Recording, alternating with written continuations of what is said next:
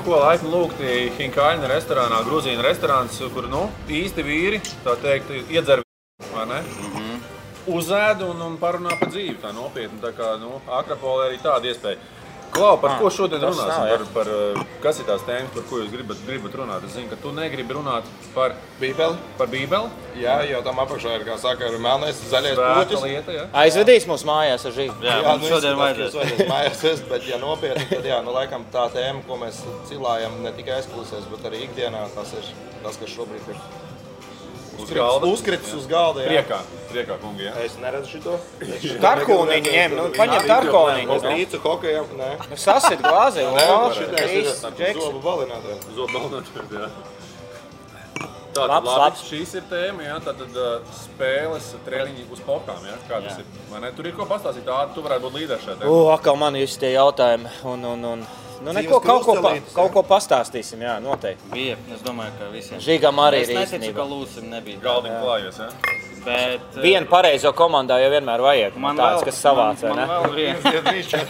Man vēl viena tēma patīk. No. Spēles pret bijušajām komandām. O. Man ir ko Pamet vienu, pastāstīt. kas tev ir, par ko tu pastāstīsi? Es tur vienam salauzu kāju. Opa, labi, lai paliek. Pa sirmajiem amatieros. Tā kā es, jā. Jā, tie, kas nevar aiziet no basketbola, Tak sirmais grib vēl uzlaist, jā, Sirmais ir basīt. šķēpamā.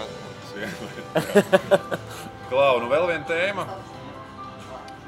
Ko mēs vēl varētu? Līderiem, jā? Pa līderiem mēs izlaižam šoreiz. Es zinu, ka tu gribēji par Porziņu, par Dončiču parunāt noteikti, bet to mēs nākamā. Viesos. Divi līderi vienā komandā, jā? Jā, protams, ka viesis arī būs. Kas tam mums paliek? Spēles pret bijušajām komandām. Es pateicu. Jā, veterāni. Un zilais puķis. Pohiņa, jā? 3 Zilais tēmas. puķis. Nu ko, kungi, pa Hinkalim un dodamies, jā? Nu jā? Es pat negribu zināt, kurš tas ir no jums. Kurš no jums ir zilais puķis? Nu aiziet? Jā, Labu apetīti! jā. Laipni lūgt iepirkšanās no izklaides galvaspilsētā Akropole. Nu, nedaudz esam iesildījušies Gruzīnu restorānā. Turpināsim varbūt nedaudz ierastākos apstākļos, nu kā ierasts. Eģa, pareizāk sakot, Lūsis, ja? Žiga un Ādolfs, kā Čau. mēs te viens otru devējam. Un šodien atkal mums 3 aktuālas tēmas, par kurām jau nedaudz ieskandinājām. Un pirmā no tām tad veterāni, pieredzējuši spēlētāji profesionālajā sportā un pēc tam arī amatieru sportā. Nu, šī tēma mums aktualizējās caur Nikolai Sirotkinu, kurš Olimpa labā 56 gadu vecumā guva vārds OptiBet hokeja līgā. Un skaidrs, ka loģiski pirmais jautājums mūsu hokeja eksim Lūsim. Lūsi, ko tas pastāsta par OptiBet hokeja līgu kopumā, par Sirotkinu, par Olimpu? Nu, ko tas nozīmē? Nu, runājot par Sirotkinu, par Olimpu, tas ir tīri viņa roku darbs, ja? Tā ir viņa izveidota komanda. Izlolot, ja? Jā, jo parādījās investors no Kazahstānas, un viņš atrada veidu, kā to naudu ieguldīt sportā, kas ir ļoti apsveicami, ņemot vērā, cik grūti ir Latvijā vispār piesaistīt gan naudu, gan interesi par kaut ko. Ja? Tad tas ir viens, jā, notiek, ka viņam pašam iekšā arī ir tas sportiskais azarts, jā, jo es zinu, ka viņš pāris reizes nedēļā slido ar saviem, kā saka, paaudzes biedriem, un tas tādā, protams, joku līmenī, ja, viņi spēlē vienkārši prieka pēc, bet tas, ka viņš spēlēs Latvijas čempionātā, man sākumā likās tā kā, nu, formalitāte, ja, bet tas, ka viņš ir iemetis vārdus, ja. Jā, nu, zin kā, gribējās vēl kaut kur vienu reizi iziet pa īstam, ja, jo tas tomēr ir, kā saka, nu, pa nopietnam, ja. Bet tas, ka viņš gūs vārtus pret nominālu 18 izlases bāzes komandu, ja, tas ir galvu reibinoši ne tikai viņam, es domāju, bet arī tādiem, nu, hokeja analītiķiem, ja kur vēl kaut kāds paralēls. Nu, kas ja. pozitīvi viņa gadījumā, tad viņš tur nelien. Pirmajā, otrajā maiņā viņš Viņš mierīgi spēlē priekš sevis, vai ne? Tur viņš iziet tik daudz tikai, lai nepatraucētu komandas biedriem, jo, zin kā, ja viens tur mokās, tad viņš spēlē četratā, ja, un arī viņam nevajag šobrīd kādam pierādīt, ka viņš tomēr var, ja. Es domāju, ka viņš iziet tajā komforta brīdī, ja, kad komandai ir vai nu labs handikaps, kas līdz šim tā arī plus bijis. 5 vai minus 4, vai ne? 6-0 spēle bija, viņš arī 6 vārds iemet pie 5-0 viņš izgāja. Tā kā, nu, tas ir noteikti, viņš apzinās, teiksim, savu to spēku. Un es arī čaļiem prasīju, saka, kāda viņa tā loma ir komandā. Viņš saka, nē, viņš tur neraujās laukumā, vienkārši tur pārsēs viņu pagrūst, viņš tur pasēdēja, atpūtās, ja, bet visā visumā, nu, tādā vecumā tu jau arī sāc vairāk. Tev pašam ir sanācis pat jūs spēlēt agrāk kaut kad iepriekšē? Jā, mēs, kad bijām jauni puikas, mums bija 16 gadi, un tajā laikā vēl bija komanda Niks Briks. Tad, kad Sporta pils vēl bija dzīva. Sāpa komanda. Niks Brīk bija Jā. Latvijas čempionāta komanda. Jā, un viņi bija vairāk kārtīgi Latvijas čempioni. Tur tika savāks. Niks Brīks, starp citu, saīsinājumu, vai ne? Nu, Ādamīni, kas ir Niks Brīks saīsinājumi? Nikolais Brīkmanis. Nu, tieši tā. Gandrīz. Jā, nu lūk. Un, Brigāda Haritonova, ja? Nu, tālāk. Tāpēc jau vinnēja visu laiku. Cik viņi gadus pēc kārtas vinnēja? Viņi vinnēja daudzus gadus. Kāpēc? Tāpēc, ka tā bija, teiksim, beidzās tas Padomju Savienības Dīgas Dinamo. Bija puikas, kas bija, neaizgāja profesionālis, bet tās iemaņas viņiem bija, un viņi uz to tas ilgi vēl zāģēja. Tas ir stāsts par tiem, teiksim tā, amatieriem, gribot, bijušajiem. negribot, jā, viņi palika vēl aktīvajā sportā. Protams, intereses bija vairāk prieka pēc, nevis izaugsmē, jā, un mēs nevarējām puikas neko izdarīt. Jā, tie paši, kas tagad izlasē spēlē, vēl spēlē pret viņiem, jā, kad, Karsumam bija 15 gadi laikam, jā, viņš arī spēlē pie Lido Naftas pret Niks Briks, jā, un mēs ar Daugavpilu spēlējām, jā, tāpēc, tas viss ir tāds labs stāsts pirms tam ir bijis. Tava pieredze futbolā, spēlējot pret pieredzējušajiem, šobrīd jau esot pieredzējušam, runājot par tevi, tad konkrēti tu tikko biji pasaules kausa izcīņā minifutbolā. Tev tas ir arī, teiksim, tu to uztver kā Sirotkins, kā tādu izklaidi, vai kas tas ir? Vai tu vienkārši atkal, tev gribās tur pakustēt? Man negribās, un futbolā man tā liekas, ka ir tas mazāk, jo tur ir tās 90 minūtes, tīri fiziski tādā vecumā, piemēram, kā 56. Es zinu, ka Japānā tur ir viens Japāns, kuram ir arī ap 55, viņš tur vēl golus sit un ir līderis komandā, bet futbolā, principā, protams, gadās, ka ir tādi, kas līdz pēdējiem velk to savu karjeru, bet principā tādu gadījumu nav daudz. Un, ja par mani runājot, es personīgi negribēju arī tur izskatīties. Ja nevēlas, tad nevēlas. Zin kā, pa klaunu palikt arī negribās. Sanāca tas? Pa klaunu palikt? Nē, nepalikt pa klaunu. Es ceru, ka jā. Un tāpēc, ja par to pasaules čempionātu teikt, tad es braucu tur vairāk kā atpūsties, izklaidēties. Ar ģimeni, ja tu biji? Jā, un pie vienas reizes arī uzspēlēt, zin kā. Bet es negaidīju, ka tur tik nopietns līmenis citām izlasēm. Tur viņiem gan treniņi, gan nometnēs. Runājot par tiem futboliem, ka mēs bijām ar žurnālistu izlasi Armēnijā. Es domāju, ka tur aizbrauks, džinsās bez mazliet būs jāspēlē, bet aizbraukt var. Un tur tiešām tur iznāk ārā, vārdsargs tur trenējas ar vārdsargu treneri, un tu vari redzēt, ka tur ir pielasītie futbolisti, vai ir nosacīti, viņām tas ir dzīves stils. Tāpēc es par tādiem turnīriem vispār jābūt piesardzīgiem, jo tur, un es arī bišķīt izdevās man paskatīties šo neaizmirstamo turnīru. Krētā? Jā, un tur nav tā, ka tur kāds amatieris spēlē. Tur Māris pie bumbas retu reizi tika. Ja? Tieši tā, un tad es braucu, ka tur ar tādu domu, ka amatieru čempionāts. Bet tur Krievijai vispār tur mini futbola izlase 25, 27 gadi. Pašā tādā vecumā džeki, viņiem tur nometnē pirms šī čempionāta bija Spānijā 2 nedēļas. Tā kā tur baigi viss nopietni. Mēs vairāk bijām tādi kā tiešām amatieri. Pēc tādiem noteikumiem es domāju, ka tur ne man, ne Mārim labāk nespēlēt, jo tur jauni džeki spēlē, kuriem nav līgumu, tā teiksim, bet tas nenozīmē, ka viņi ir amatieri. Adolf, tava pieredze, tu ar tēvu savulaik uzspēlēji kopā, vai ne? Tas laikam tāds spilgtākais brīdis. Man pa viņu varbūt pastāstīt kaut ko tādā ziņā, kas nāk atmiņā, tas, ka viņš ātri diezgan beidz profesionālo karjeru. Pēdējais čempionāts mums bija 87. gads, ar PSRS izlasu un bija nogurs gan fiziski, gan psiholoģiski. Cik viņam gadi bija? 30. Un tad viņš tā kā atgriezās Latvijā, dibināja Valtera basketbola skolu, audzināja mūs un pie reizes uzspēlēja tajā LBLā uzspēlēja. Tas bija pusprofesionāla līga, bija, teiks, tajos laikos noteikti. Par OHL mēs to pašam teikt, mums ir protams. Tur, ne amatieri, bet tā kā es saku, tur daudz strādāja, daudz pusprofesionāli, jā, un kā lai saka, tas Lucifers nedaudz ir jāapmierina, kas tev iekšā sēž, un tu gribi grib būt līderis, vēl joprojām kaut kur dabūt to adrenalīnu, ja, nedaudz tās sajūtas, ja, ka tu kaut ko uzvari. Bet viņš uzspēlē ļoti labi. Dumli bija tajā laikā, kad viņš arī viņš paralēli trenē gan to Dumli, gan arī pats uzspēlēja kaut kur. Bet, Klauzis, viņš man 81 punkti iemet LBL-ā, ja, 3-9 gados. Tas bija tas gadījums, ka viņš gāja laukumā, lai parādītu tiem pārējiem, un rekur es arī vēl varu, vai? Noteikti arī kaut kādu piemēru parādīt, ka viņš var un arī, kā lai saka, priekš sevīm arī uzturēt sev formā, jo apsies tagad viņš jau 60 gados sprints pa dārzu skrien. Viņš dulse, viņš izmēr labā formā, ne? Priekš savu vecumu noteikti. Un kā lai saka, viņa mērķis mēs vēl ierēcām, kad nezinu, vai tas izdosies, bet uzspēlēt ar manu dēlu, ar manīm un viņu. Tā kā lai saka, ar divām paudzēm vienā mačā. Ja. LBL es noteikti, kad vienu maču tu varētu kaut kur uztaisīt, tas īsumā būtu tā kā šovs, ja, un tas būtu kaut kas interesants. Ja, bet tā tas ir arī man personīgi, kad es arī aizēju kaut kur šeit tagad uzspēlēt, ja, kā lai saka, tu dabūni to adrenalīnu, to sajūtu, ka tu uzvari, ka tu vari kaut ko, kā lai saka, tās atmiņas. Bet uzvarēti galvenais vai galvenais ir es kā uzvarēju uz lauku, man personīgi ir uzvarēt. Uzvarē, ja? Gribu kaut ko aiziet, ja, dabūt to uzvaras sajūtu, ja, kad tu esi uzvarējis un viss tās emocijas, ja, un tas notika, ka tu kaut ko vēl joprojām tu proti. Ja, bet, jā. Interesanti un interesanti bija vērot tādā ziņā, ka es saku, kad tajā, ko mēs sakam, pusprofesionālajā līgā ģenerālis 19 asists uzstādīja. Mums joprojām pieder rekords LBL asistos, ja, kad neviens jaunais nevar pārsist. Ja, viņš ņauc tur. Bet dažreiz tas, ka tāds ir, ka, veterāns komandā un viņš vēl ir labs, tas ļoti motivē tos jaunās. Ir kāds piemērs tev spilgts varbūt? Varbūt, nē, viņš tajā brīdī, es runāju par Rimku, viņam bija kādi 3-5, bet...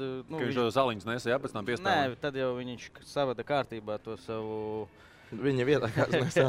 Un tad tu skaties, ka tas vienkārši skrien, un tev ir 23, viņam ir 35, un tu domā, tā paliek, zin kā, nērti. Jocīgi, ja? Jā, un negribās atpalikt, tāpēc es domāju, ka dažreiz komandā ir vajadzīgs tāds, bet tāds, kurš arī ir kārtībā, nevis tikai blā, blā, blā. Viņš savā ziņā tev arī motivē, vai ne? Protams, kauns paliek, kad tur 35, 38 gadi skrien, tas pats protams. Vai arī otrādi, ka viņš tur šļūkā, ja, un tu kauns par to, ko viņš dara, ja, nevis tevi kauns, ka tu nevar, bet tevi žēl viņu, tev viņi tur reāli saprot, ka viņš tur ir statusa pēc, ja, un palīgs, ja, un tad ir skumīgi. Daudz nemāk aiziet ar laikā un grib tur kaut kur, nezinu, tā kā es nesaprotu tos spēlētājs, kas sēž vienkārši uz bankas, ja, viņam ir tik un tik gadi, ja, viņš saņem kaut kādu naudiņu, ja, bet viņš tur sēž, it kā dēļ komandas, ja, it kā dēļ komandas gari, ja, tur palīdz trenerim, bet es uzskatu, ka tas... Kā lai saka, tev jāaiziet, kad tev jāaiziet, tu jūti. Lūdzu, bet tā jautājums arī dēļ cik naudas? Mēs runājam par profesionālām līgām. Tu paņem to pēdējo, ko tev vēl dod, ne? Zin kā, tur divi varianti. Vai tu ej strādāt un nopelni savus 5000 strādājot, kurš tas ir darbs, kurš mums maksā 5000, vai tev maksā piečuki, ja, un tu tur izdēji 3 reizes pa laukumā, ja, teiksim, pa hokeju runāju. Un ir arī tādi čaļi, kas patiešām visu dzīvi ir bijuši miljonāri, ja, un vienkārši viņš to dzīvi ir, kā saka, nodzīvojis. Un spilgts piemērs bija Sergejs Fjodorovs. Ja? Viņam bija, kā saka, liels bagātības Nacionālajā hokeja līgā. Viņš investēja viņus, kā saka, pie ļoti gudriem cilvēkiem, ja? Un to naudu visu beidzās viņam. Ja? Un atgriežoties Krievijā, ja? Viņš atbrauca, ka, cik viņam bija, tik bija. Ja? Un viņš Magnitogorskā parakstīja līgumu, visi to zināja, ka viņš paraksta līgumu, tāpēc viņam nav naudas. Tāpēc, ka viņam vajag kādam kaut ko pierādīt. Jā. Un viņš tos 3 gadus tur, protams, arī cienīgā līmenī spēlē, bet dienas beigās tā pamatmotivācija viņam bija nauda. Ja? Tāpēc arī es negribu būt, kā saka, pārgudrs, ja? Bet arī uzskatu, ka Jarmirs Jagrs uz Krieviju atbrauc pēc naudas. Ja? Jo viņš bija varošs vēl Nacionālajā hokeja līgā, un tie pēdējie gadi, kur viņš pa minimālajām rakstīja, ja, es arī zinot tos priekšstāstus par viņa, teiksim, izklaidēm, ja, tur arī varētu būt lielākoties piķis iesaistīts. Kaziņčiks, ja. Tas, ko viņš tagad dara, ja, tā jau vairāk ir tā kā, jau visi nomierinājies, bet dara tagad prieka kāpēc viņš ir savā pilsētā, savai komandai saimnieks, īpašnieks, menedžers, viena persona valda visu, ja, un viņš tagad izbauda to Varas to, ja? Ne varas, bet to slavu. Procesu, ja? Šobrīd viņš izbauda to baudu, ka viņam joprojām visi priecājās par viņu, ja? Bet arī tas sniegums, ko viņš rāda. Nepazūd kaut kā, jā. Apbrīnoja, bet viņš met iekšā, ja? Ja es neticu, ka viņam tagad ir privātais investors, kas viņam tur dikti maksā, bet kaut kādu naudu noteikti viņš ir sarunājis, kas arī viņam atlec. Un plus vēl tas, ka viņam tā spēle iet un tie skatītāji viņu par to cienu. Jūs pastāstāt vēl par vienu veterānu futbola vārdsargu, kurš tagad Čehijā spēlē. Vai tā bija tikai viena spēle? Es domāju, ka tas ir vairāk tāds kā šovs, tāpēc, ka viņam, ja runājam par naudu, neticu, ka viņam pietrūkst viņas, jā. Un Anglijā nemaksā naudu, kur viņš varētu viņu. Ko mēs runājam? Pēters Čeks, jā, Arsenāla ilgadējais vārdsargs, tas, kurš spēlē Chelsea, arī to aizsarga ķiveri, jā. Tas ir šovs, un viņam, kā saka, ir blakus hobijs, jā, blakus hobijs. Bārtūs arī brauc ar Allijā, jā. Tāpēc tas ir tāds, es domāju, tas vairāk tāds, viņš par cik ir atpazīstams, viņam ļāva. Nē, es arī gribēju pateikt to, kad par to basketbola akadēmiju, ja, ko es teicu uztaisīju, jo jauniem dažreiz dod vingrinājumus, un viņi tur skatās priekš kam man tas vingrinājums un tā.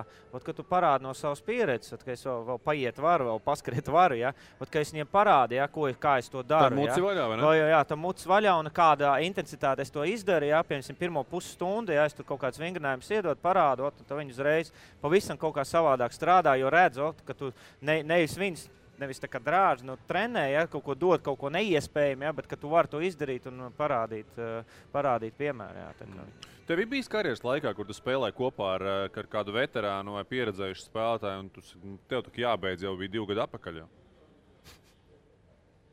Grūti tā kā atzīja ir beidzis. Nē, pirms kaut kāda laika.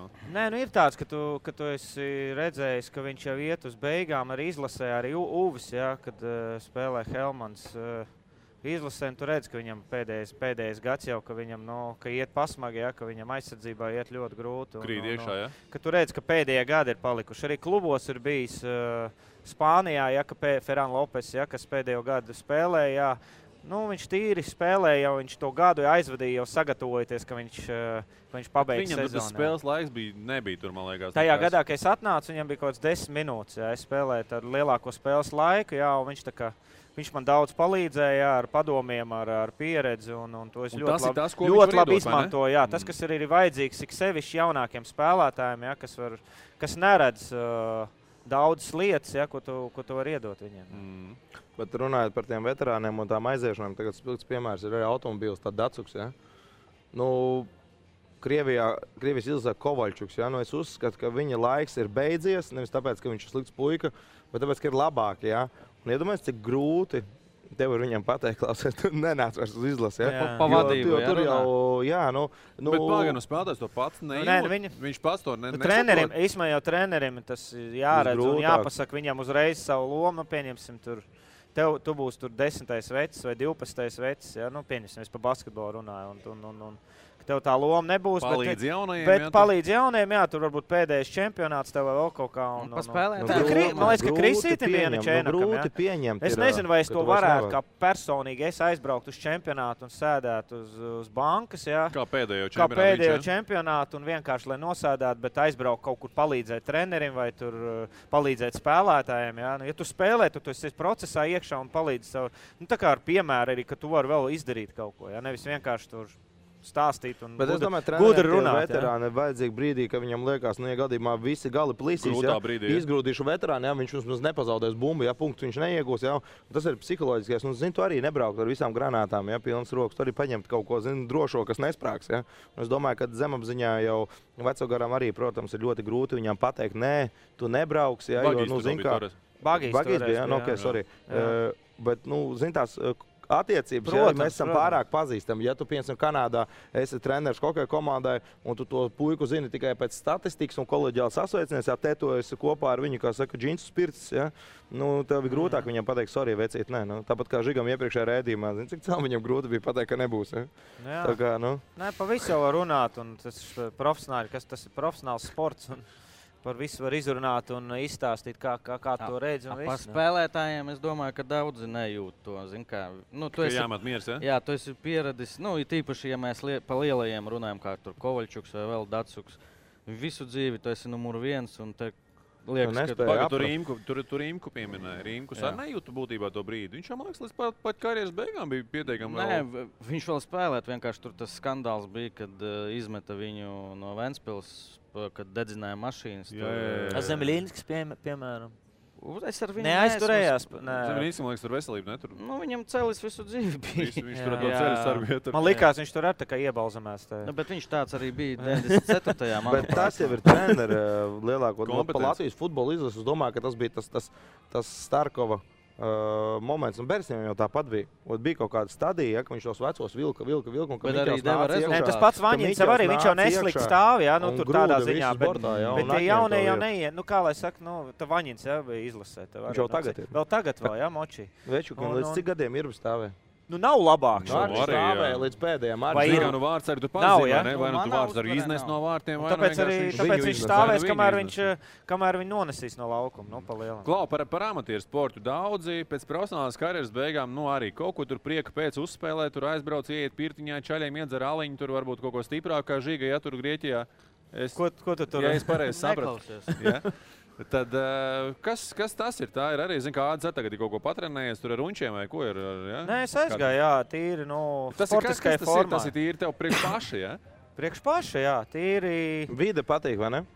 Nezinu, uzturēt sev formā, bet vienreiz nedēļā pilnīgi pietiek, jā, un vairāk nē, jo tomēr profesionālais sports, nu, es uzskatu, tas nav aiziet paskriet pa mežu, ja, tu tomēr pavisam cits lodzi, ja tev aizsardzībā jāspēlē, jālec, visu laiku ir sitiens un visu laiku uz potītiem ceļiem, ja, un tas tāds vairāk sevis apmierināšana. Žiga. Man personīgi bija tā, ka, kad es pabeidzu, un tikai, laikam, varbūt pat gads pagāja, kad es uz laukumu uzgāju tā uzspēlēt. Un tad ir kā forši, bet tad tu vienā brīdī saproti, ka tu nevari izdarīt to, ko, nu, vēl gadu atpakaļ tu varēji, nu, pamest un aizskriet, zin kā, vai vēl kaut ko.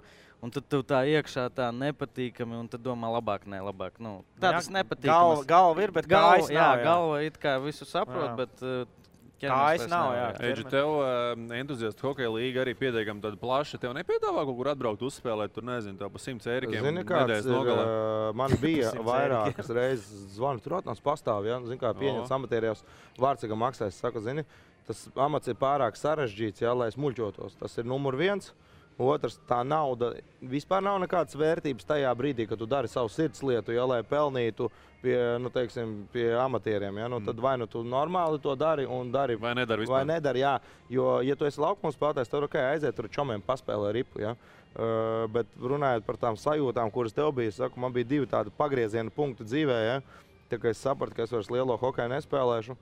Es nevarēju arēnā Rīgā iet vairs. Man bija, kā saka, nu, man grūti, tas bija psiholoģiski, fiziski, ja, un garīgi. Tagad tu tur esi kādu trešo vakaru? Es vienkārši negāju iekšā, un es neko negāju ne uz pasākumiem, neko vienkārši man tas bija pārāk liels tāds psiholoģisks spiediens. Ja, nu, kad man sirds sāp, ka es vairs nespēlēju, bet nu, es nevaru skatīties, kā pārējie, kā saka, spēlē. Ja, tā nav skaudība. Kā tam tiec pāri? Un tam tiku pāri, tā bija pēdējā reize, man liekas, kad es jau spēlēju Prizmā, un Beļavskis bija treneris, un vēl nebija Elvis atbraucis. Un bija uz izlasi jābrauc. Jā, jo braucām uz Baltkrieviju. Es braucu Jānis Kalniņš, Ervīns Muštukovs, braucām trietā. Un, zin kā, es iestājos tajos treniņos vārtos. Pirms tam bija ok. Es aizbraucām uz kontinentālo kausu Prizmu gadu iepriekš. Un es atnāku uz to izlases treniņu. Ja, es saprotu, ka vēl viss, kā saka, strādā. Ja? Okay. Nu, tu noķert varu un baudu, tu gūst no tā un tāda baigā vilšanās, ka nepaņēma, jo tur pa vēlu saskēmoja, ka es varu reāli braukt. Jo viņi domāja, tas tāpat nemaks, tas tur un beigās bija tā, ka varēja reāli braukt, jā, jo bija iespēja. Un nākošajā gadā tas pats tikai, nu jau reāli man rēķinājās. Un, zinu, es treniņos stāvu un es saprotu, ka es vairs nevaru noķert. Es netieku līdz tam tempam, es netieku līdz tā, kā saka, mani jau, kā saka, vazāturi, ja, un man tajā brīdī es sapratu, ka es vairs nevaru, un tad man bija miers. Jo nemiers ir tad, kad tu vēl vari. It kā vari. Jā, nē, nu, kad tu jūties normāli. Tu esi jauns un tad tev, kamēr tev sanāk? Un kad tu saproti, ka nesanāk, tad viss, tad tu nevari vairs noslēpt. Kur tev šobrīd vārds arī forma tavu? Stāvam pie vecākiem mājās zem galda jau 2. gadu Somā. es viņu nevelku, man viens, teiksim tā, es domāju, ka es viņu uzvilkšu, tā kā man puika paaugsies tāda apzinīgākā vecumā, kad viņš varēs, teiksim, to ripu atraut no ledus, ja? Mans Kruzdāls, ja? Tavs Kruzdāls, jā, priekš viņu uzvilkšu, lai būtu tā sajūta, ka viņš man, kas saka, pametas goliņus, ja?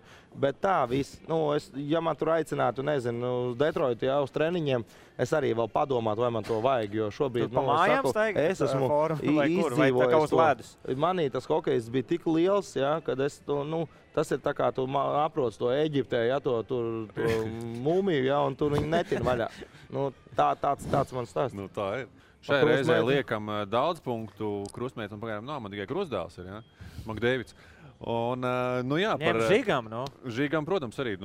Ja nav, ir krustvecāki tavām meitām jau. Jep. Ja, ļoti labi. Aizņemts tātad. Neko darīt, vai ne? Šai tēmai, kungi, liekam daudz punktiņu, lai varbūt šajā tēmā atgrieztos, bet pēc brīža turpināsim ar amatieriem arī daudz interesantu tēmu. Spēle pēc iedzeršanām, treniņš pēc iedzeršanas. Šādi tad arī fokus.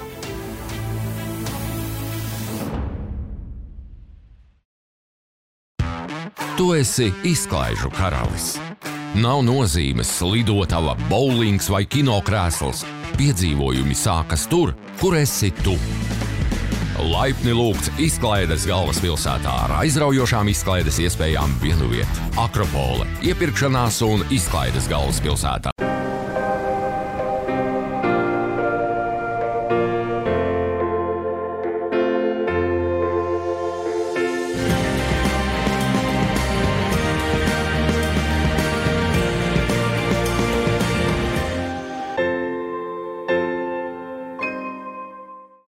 Esi garšo atklājējs. Garlaicībai uz tavas mēles nav vietas. Salds ar sāļu, rūkts ar piparotu vai vēl labāk viss kopā. Laipni lūgts garšu galvaspilsētā ar plašāko restorānu izvēli vienuviet Akropole, iepirkšanās un izklaides galvaspilsētā. Meklē sev jaunu auto? Ienāc kārweb.lv. Izvēlies no 1 miljonu auto sludinājumiem. Mēs pārbaudīsim un piegādāsim. Tikšanās vieta, iepirkšanās un izklaides galvaspilsēta Akropole. Raidījumu atbalsta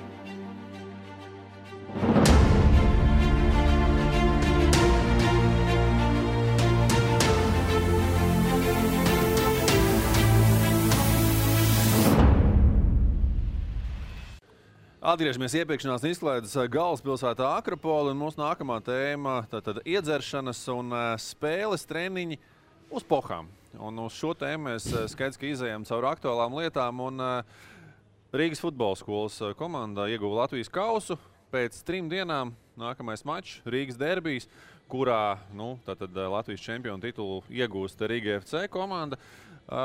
Svinības, tātad skaidrs, ka ir bijušas, vai ne? Tas, ka viņas ir bijušas pietiekami mierīgas, to mēs ar Žigu noskaidrojām. Gan kuluāros, gan oficiālās sarunās, spēlētāji paši atzīst. Žiga, tu varbūt vairāk zini. Jā, es prasīju viņam, viņi vienkārši aizbrauca uz restorānu, pasēdēja. Vakariņas, jā? Jā, vakariņas tur pa glāzai alus viņi izdzēra, un 11. jau bija visi mājās, jo saprata, ka, pēc 3 dienām, principā, jā, viņiem tur izredžu nav daudz, nebija daudz, kā zinām. Tuvu nulai. Jā, tuvu nulai, bet tas, par ko es gribēju teikt arī video savā, ka tas ir ļoti pretīgi, ka tavs tāds konkurences spēlē ar tevi ceļ to kausu. Manā dzīvē, sporta dzīvē tā ir bijis, kad Skonto kļuva par čempioniem pēc spēles pret mums, un tu paliec otrais, un tu saproti, ka, es domāju, ka RFS gribētu uzvarēt, un lai viņi Liepājās, to savu čempionu titulu paņem. Tāpēc es domāju, ka tur diezgan profesionāli. Arī tā spēle parādīja, ka viņi bija gatavi, viņi cīnījās līdz pēdējiem. Un, jā, tā kā būtu stulbi, es domāju, jābūt galīgi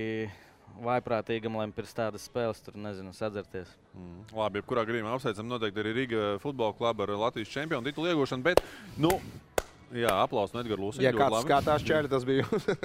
Jā, bet atgriežoties pie tās galvenās tēmas, skaidrs, ka arī jūsu karjerās noteikti ir bijuši piemēri un ir stāsti. Beidz provocēt. Es zinu, ka tev nav, jo tu tici hokejam un tu tici Arturam Irbem. Bet es neticu viņam. Es zinu, ka Rega kungi, kas iestiprinājās varbūt ar kaut ko atkarību. Kādam jau komanda arī bija jābūt, kurš vēl nedzēr, kurš pieskatš, kad aizējam uz treniņu, aizējam uz spēli un saprotam, jā, ir grūti šodien. Svīstam, galva griežās, muta ir sausa. Nu, noteikti jau, Adolf, kā ar tevi? Nē, pirmkārt, ja es nevienam jaunietim profesionālim to negribu ieteikt, jo pats saproti, ir visādi gadījumi bijuši. Vienkārši dzīvē nav gatavs.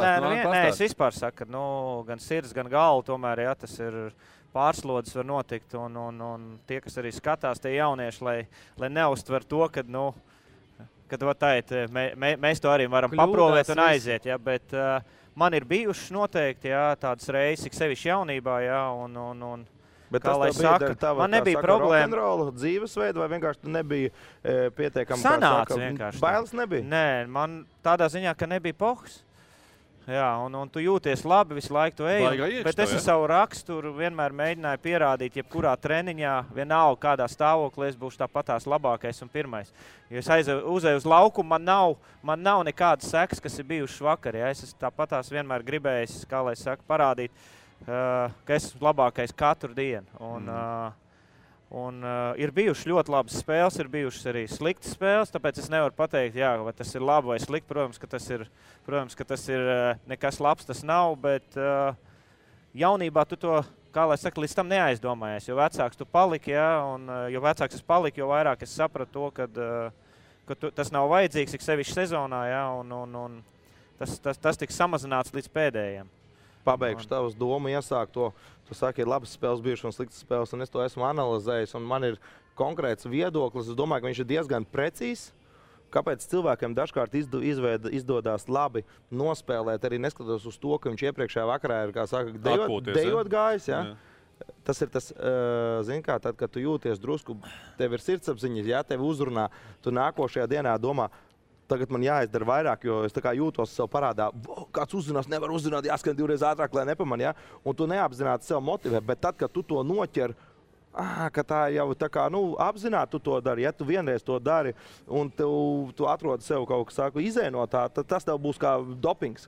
Ja tu otrais izdarīs, tieši tā, tu pareizi pateici, kad, ja tu to vienreiz mēnesī izdari, ok, bet ja tu sāc regulāri, vispār tā vienreiz vai divos, vai, pa ilgāku laiku posmu, tas vēl ir ok, bet kā tu sāc to darīt regulārāk, tā tev būs arī ķermenis sēžās nost, un viss, tas ir tā, kā viņš pareizi pateica, dopings tas ir. Uz vienu spēli tas var būt dopings, ja tu relaks, kā lai saka, tu nedomā, tev nav stress, jo tu esi mana doma bija vairāk, ka tu jūties sev parādā. Kāpēc, piemēram, Nacionālajā hokeja līgā ir tāda pilsēta kā Las Vegas? Ja Las Vegas ir, kā saka, Sin City, ja, tie, kas saprot, un ir tas Columbus Blue Jackets treneris šobrīd Tortorelli, kurš Elvim arī šobrīd treneris. Viņš ir tādā ziņā ļoti kolorīts, un tie treneri tomēr ir arī psihologi, ja, un viņš zina, ko pateica saviem puikām.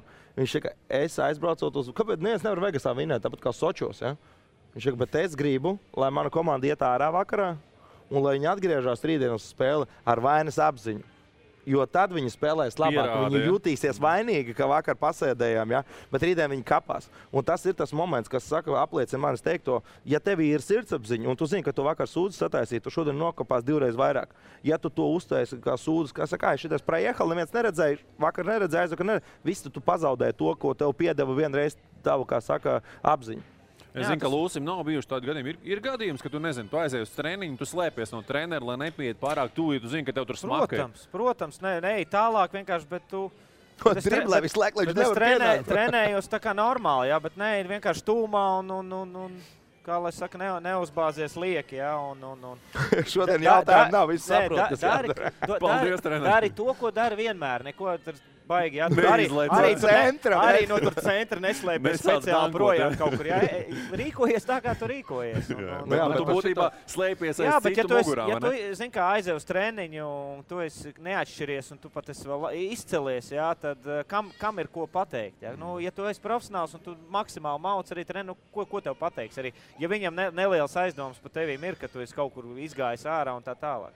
Žiga, tu divdomīgi klusē, protams, tas ir kā ierasts, jā, taču gliež un tu klusē. Tas ir jautājums, kāpēc? Es atcerējos Ventspilī par to slēpšanos no trenera, bija Grigarčuks treneris, un viņam bija tāda, tradīcija, viņš, kad tur slēpties no čeļiem. Nē, komanda savācās pirms treniņa, viņš savā kabinetā, un tad pirms, kad ejam laukumā, viņš ieiet un katram paspiež roku un acīs skatās. Un tad visi to zina, un tur pēc spēles vai Viens vienkārši bija ar tādu, saprot, Peregāri. Jā, un viņš tā sēž, tā treneris iet, un tā viņš es nākošais. Viņš tā pieceļās. Un tā skapīša, skapītī it kā kaut ko meklē, un šitā skapītī elpo. Un tad otrs bija vēl jau laukumā, treniņš nāk, un viņš arī tam Grigorčukam viņš baigi. Viņš bija, fanātiķis, viņš to alkoholu vispār ciest nevarēja. Un Ventspilī, es atnācu jauns puika, 23 gadi. Tur Rimkus, Zangarējevs, Dubienskis, Kalisničenko, tādi bija vispār.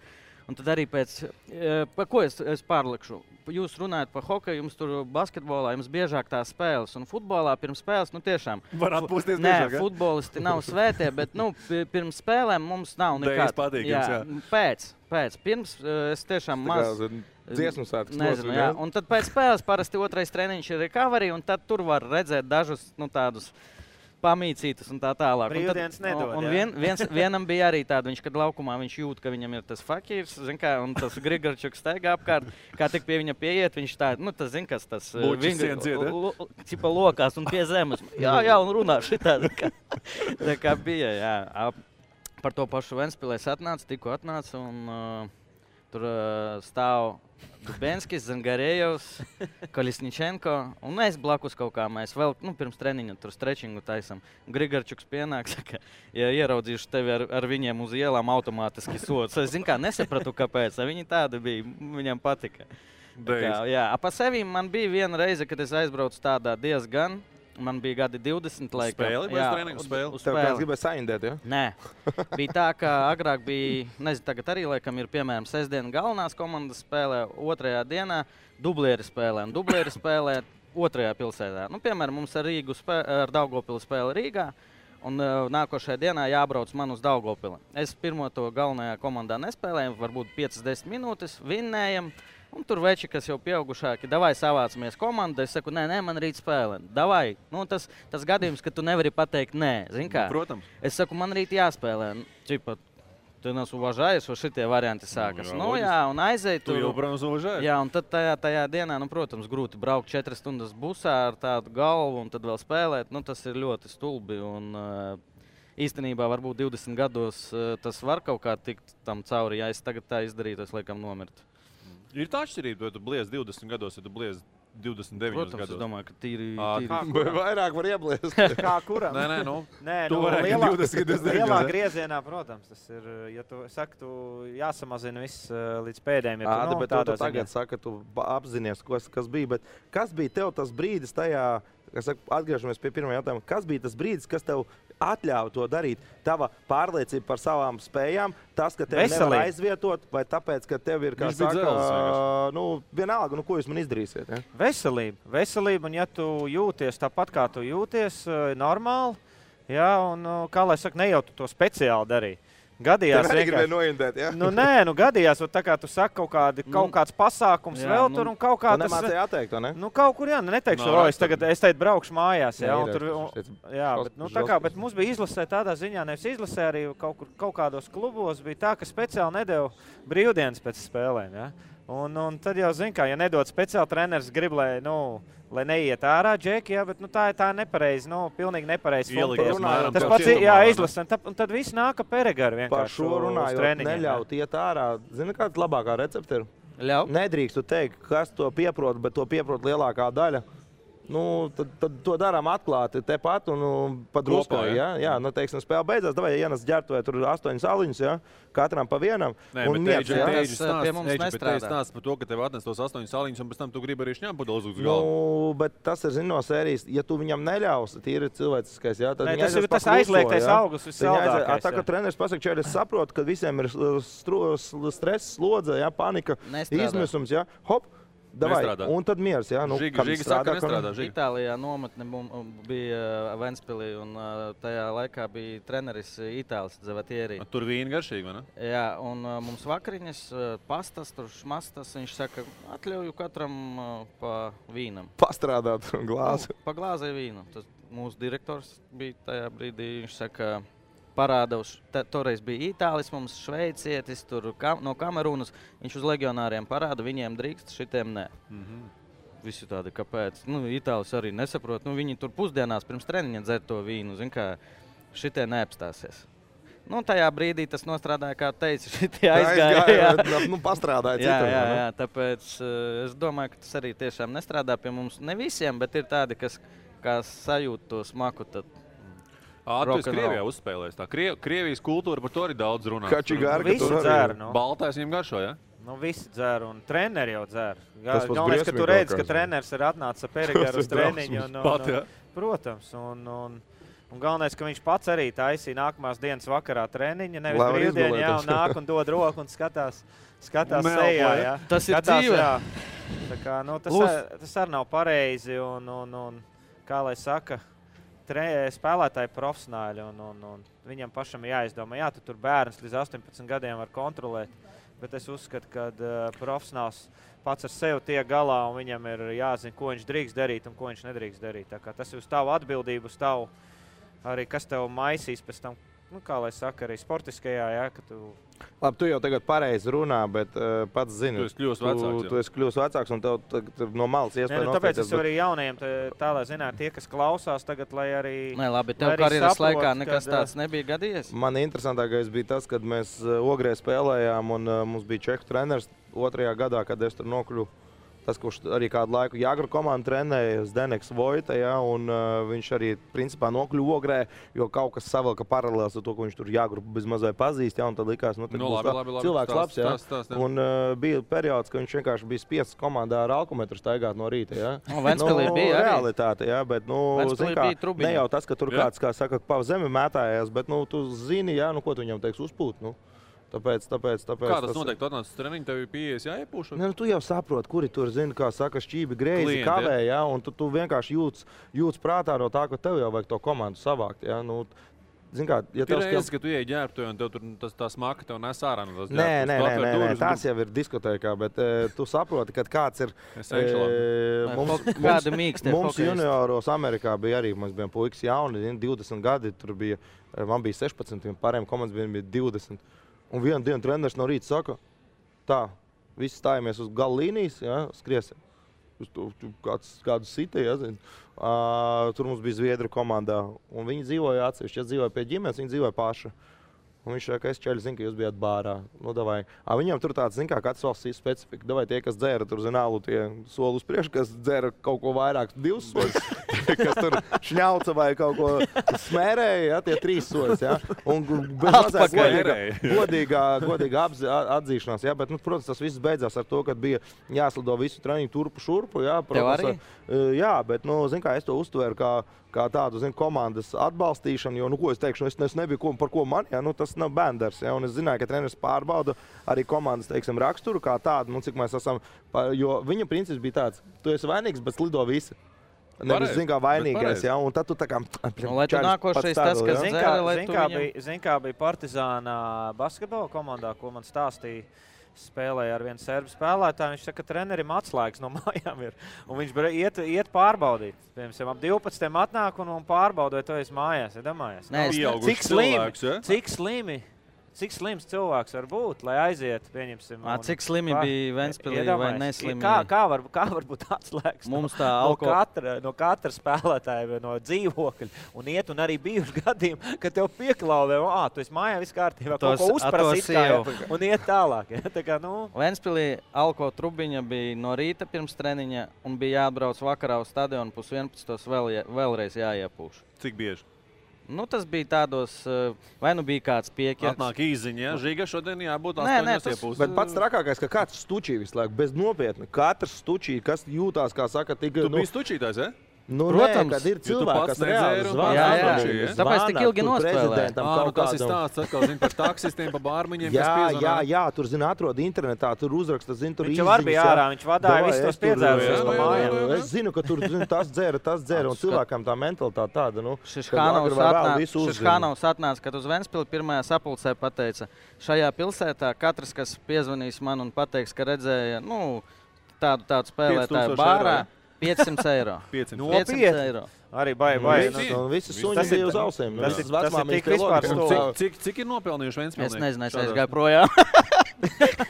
Nu, Ventspils jau maz, gan jau, ka tu pats arī Es tādēļ Tu nostačīji visu un aizgāji prom. Bet man, kad es Dānijā biju, tad man komandas treneris tajā laikā bija zināmajam Kauslim Viķezām, Gretonam brālis vecākais. Un viņš, kamēr vēl NHL sezona nebija sākusies, viņš arī bija atbraucis uz Dāniju, nu, neatpūsties, bet trenēties kopā ar mums. Un es vienu rītu atnāku uz ģērtu. Viņš jau, nu, es nezināju, ka viņš tur baigais citais ir, ja, nu, bet kas tas tāds? Un tur sēž šķība, ja, un es domāju, nu, skaidrs, nu, diez vai violi spēlē, ja. Un Toms skatās internetā, bam, tur, zin, viņam tur tās soda minūtes vairāk nekā tur tie goli pa visu karjeru kopā. Okay. Čārts, jā, tur kanādieši tur bija kaut kāda, nu, trešās šķiras, jā. Viņi tur baigi ar viņu tur rīvējās, ģipa friend, okay. Zin kā, un vienu rītu atnāk, un tam tur tā fingāls, nu reāli fingāls uz acis tāds, ka es domāju, nu kas notika, kur avārijā iekļūs. Es prasu Čārti, kas bija vakar padējot, zin. Un viņš no apsargiem dabūja iekšā. Un tie pārējie laikam aizbēga, zin, nobijās. Bet, nu, tas arī parāda to, ka, nu, lai vai tu esi NHL, bet viņš pēc tam aizbrauc uz NHL, tur aizķērās tajā Atlantā, viņš ar Kuldmanu, liekas, vēl paralēli bija komandas biedri, ja. Protams, viss beidzās Viķezē, ja, un tur Čekovs puišu apskāvienos, bet vismā, nu jā, nu, it kā tu profesionāls esi, bet tu vasarā, zin, tā vietā, lai tu aiziet lieku reizi uz zāli, ja, pēc fingāla aizēja kaut kur, ja. Ne, ir bijuši gadījumi, ka atnāk zila acis, jā. Kaut kāds pavisam, man liekas, ka izlasē pat arī bija kaut kāds. Armandam bija vai kam bija? Nē, senāk bija. Labi, es arī negribu saukt vārdos, tur atkal apvainosies pusi. Kas bija par personāliem runājot? Es zinu, ka Dinamo laikā Marcela Hosa stāsta klīdi pa vecrīgi, tur gan pa meitenēm, gan pa klubiem, gan pa alkoholu. Es pat zinu stāstu, ka tur spēles dienā viņš bez mazai ir elpināts un viņam ir tur, nezinu, augstā dušā mests ledus vannā. Un ja es tagad stāstīšu, kuras nebija, tad tas būs tāds no sērijas. Kazino stāsts ir arī, vai ne? Jā, nu zinu kā, es zinu daudz stāstus, bet nu ēģi, tam šobrīd ir noilgums. Ieturēšu pozīciju tam, kad es nebiju klāt, un tas arī nebūs tik saldi. Žēl, ka tu nebija. Protams, tāpēc tu arī nekur nebija. O? Varbūt arī tieši tāpēc es kaut kur biju, jo es uzskatu, ka zin kā saka, kas nemāk dzert, tas nemāk spēlēt. Jā, bet zin kā, nu, šobrīd mēs sēžam abi pie viena galda, ja, un es nedzēru, tu dzēri, bet nu, dienas beigās neviens nav zaudētājs, neviens ir vinētājs. Ja, tā kā, tas nav tā, kā saka, ja mēs zinātu visu atslēgu, tad mēs visu darītu pareizi. Ja? Un es saku, kādam ir paveicies, ka viņš ir dzēris, un viņam tas ir stresu noņēmis smadzenēm, bet kāds ir savu dzīvi nodzēris, tikai tāpēc, ka viņš ir nespējis, kā saka, atšķirt brīdi katram un laiku. Katram ir savs, pareizi tu pateici, katram ir savs, tāpēc, kad viens var ēst pareizi visu dzīvi un nomirt 50 gados, vai tur ar kaut kādu vēzi, ja viens tur mauc pīpē, un viņš nomauc līdz 80. Tā kā, kur ir tas vidusceļš, jā, katram ir savs, jā, tā kā katram ir savs tas ceļš, un katrs var darīt, kā viņš grib un kā viņš uzskata pa pareizi. Bet alkohols ir slikts. Bet protams, bet alkohols ir slikts. Bet pats paradoxālais, ja mēs tā runājam par sliktām lietām un labām lietām, bet atceries, cik nemaz tik sen vecajos laikos, kad Vilts Čemberlens spēlēja, un šitie te visi Bobby Hāli, jā, vecīt, tā bija normāla praksa, pārtraukumā pīpēt, ēst cheeseburgeru, iedzert viskiju, jā, bet ne jau tā iedzert, ka tu atslēdzies jau uz pusperiodu, bet tā, nu zinu, hop, ja mēs palasām grāmatas, jā, Armands Pučs interesants grāmatas rakstīt par to pašu Hatuļevu, jā, par to pašu Ozoliņu, par to pašu Irbi, jā, tur mēs varam atrast tā laika īpatnības, un tavs tēvs arī audzis tajā Padomju Savienības. Bet sports jau var mainījies. Jā, sports jau var mainījies. Tagad sports ir kļūst vairāk uz farmakoloģiju balstīts, pasties, mēs tur domājam, kā atjaunot detoksus. Agrāk tu krustnisko saiti dabūji, nu, pārā, un tev bija karjera praktiski beigusies. Mēnesis jau bija, tagad tu krusteni sarauj, un tu vienkārši turpini. Bet par ballēšanos un par iedzeršanām no Valdes tak nebija līderis, man liekas, tajā lietā, ne? Viņš bija visur līderis. Viņš bija visur arī līderis, bet viņš mācēja dzert, un tad padomu laikos tas nebija. Tur, ja tu nedzēri, tad nebija. Kā es saku, ja tu nedzēri, tad tev arī varēja... Mēs noteikti arī Valdi gāreiz uzaicinās. No turienes Jā, nezinu, kā viens treneris man teica, jāzina, kur, kad un ar ko. Padomu Savienībā tā bija.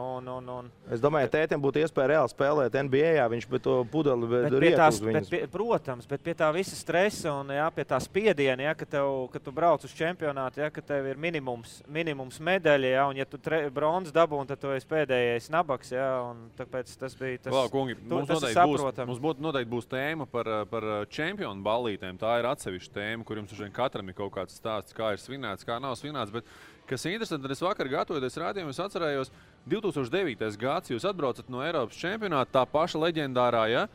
Un, manuprāt, Kojotos ir ballīte. Jā. Kas tas bija tāds? Kas tas bija tāds? Tas bija tāds pēc... Mums jau bija kašs ar LBS. Pirmkārt, mums bija viena alga, kas notiek.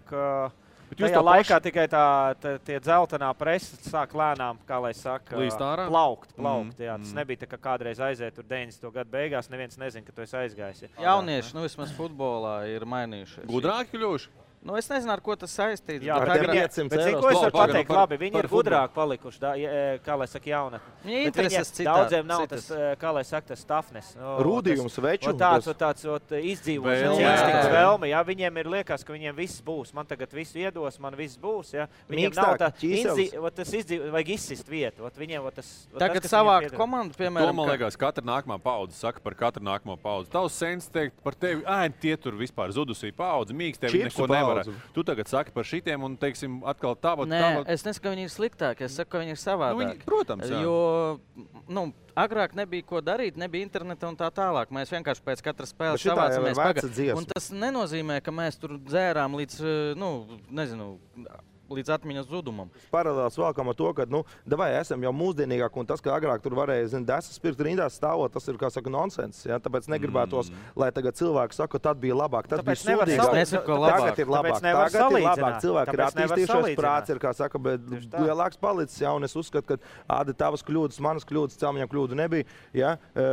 Viņas šobrīd nebūtu pieņemams. Mūsdienu sabiedrība viņas nebūtu pieņemams, un jūs tā uzdzīve tajā laikā šobrīd jums bez mazai tur būtu cietumi, ja, un patiešām jūs tur sākat slānīt. Bet viņiem kaut cits pietrūks šobrīd. Pietrūks, jā, tu uzskat, ka rūdījums pietrūks, bet nepietrūks, prāts jau viņiem šobrīd ir vairāk. Man pa pokam arī bijis piemērs. Es neesmu ne tu, man nav ne tavs CV, ne tavs, bet es amatieros, ka te volejbolu spēlēju arī. Biju vecerīgā, izgāju, atnāku mājās, tur 6-7 no rīta, man 12. dienā spēlē. Ja. Es aizbraucu to spēli, tur sāku sildīties, es saku komandas biedriem, es šodien nebūšu spēlētājs. Vienīgais mīnus bija tas, kad es uzzināju pirms spēles sākuma kaut kādas 5 minūtes, ka mēs šodien būsim 7. Ja? Tas nozīmē, ka man visi spēle jāspēlē, mēs bez maiņām esam. Tas ir Nacionāla līga, volejbola amatieru līmenis. Es tev teikšu tā, mēs spēlējam 7-7 mēs spēlējam, tur liberoja. Tā kā futbolā. Mēs spēlējam pret līderiem, es cerēju, ka mēs tur ātri 0-3 zaudēsim, mēs rāvām 5 setus, beigās, jāsaka, ka tur 4. setā es gan sirdi aizgāju. Tā kā, tas man tāds ļoti, jā, paldies tev milzīgs. Tas tāds spilgtākais mans piemērs. Skaidrs, ka jums noteikti viņi spilgtāk. Labi, kungi, liekam daudz punktu arī šai tēmai. Skaidrs, ka būtu noteikti jums ko stāstīt, bet noteikti, ka mēs vēl atgriezīsimies, kā jau es arī pieteicu. Tad čempionu ballītes noteikti būs viena no mūsu kāda no nākamajā raidījuma tēmām, ka šai reizei pietiks par iedzēšanām pohām, kas ir tāda pietiekami tuvu tēma arī mums. Šobrīd dosimies uz Douglasu, un šodien Douglasā jautājums mums uzdos Jānis Matuls, un viņš viņus ir sagatavojis par Kiro Lipmanu. Lūkosim, kuram no kungiem veiksies vislabāk.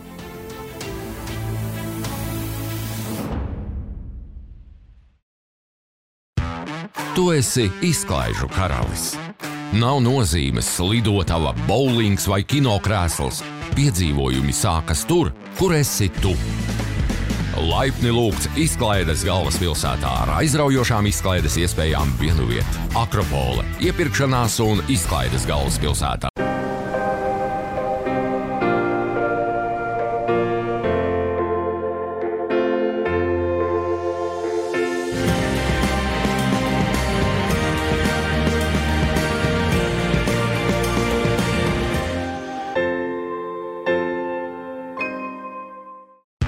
Esi garšu atklājējs.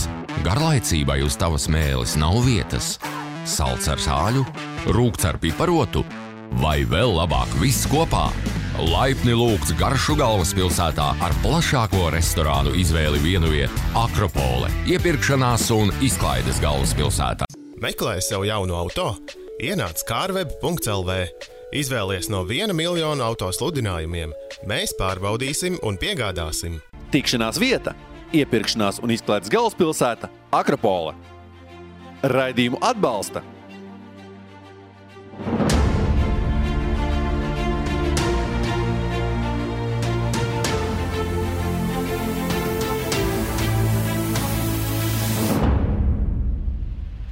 Rubrikā Eksi par eksiem šodien jautājumus mums Duglasā uzdos neviens cits kā Jānis Matuls, kurš tos ir sagatavojis par nevienu citu kā Kirovu Lipmanu. Tā kā varbūt Edgaram ir zināmas priekšrocības. Jums jānoskaidro, kurš atbild pirmais, kurš atbild otrais, kurš atbild trešais.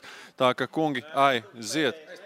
Jā, pareizi. Tu atbild trešais. Jā, aiziet, kungi, izmetam.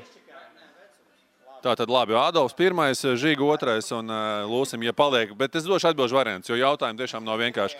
Pirmais jautājums. Cik reižu Kirovs ir atsaucis savu kandidatūru LHF prezidenta vēlēšanās? Sākam bez atbilžu variantiem. Nevienu. Labi. 4. Garām. Uno. Vienu, precīzi. Ja? Es atgādināšu 95. gads. Viņš jūt, ka zaudēs Uģim Magonem, ja, un kancelē, jo zina, ka Kirovs nekad nav zaudējis, vai ne? Nepiedalās, kur var zaudēt. Tieši tā, otra... Nezaudēja? Nekad. Pēdējās vēlēšanās viņš zaudēja, bet, nu, zina kā, pēdējo reizi mēs vienmēr zaudējam kaut kad, vai ne? To neskait, jā. Ko, otrais jautājums, atbildam tādā pašā secībā, Ādolfs sāk, Žiga un tu. 1-0 šobrīd Lūsis vadībā. Cik hokeja cilvēki Kirova valdīšanas laikā ir redzējuši LHF grāmatvedi? Labs, Jāņa Mātuļa jautājumu. Cik reizes tātad viņa valdīšanas laikā ir redzēta LHF grāmatvedi? Nu, tagad ir īsti māķīgs. Labi, precizējam, zikā, cik cilvēki un vai vispār kāds ir redzējis LHF grāmatvedi? Nav, neviens. Pats Lipmans. Labi, bet garām.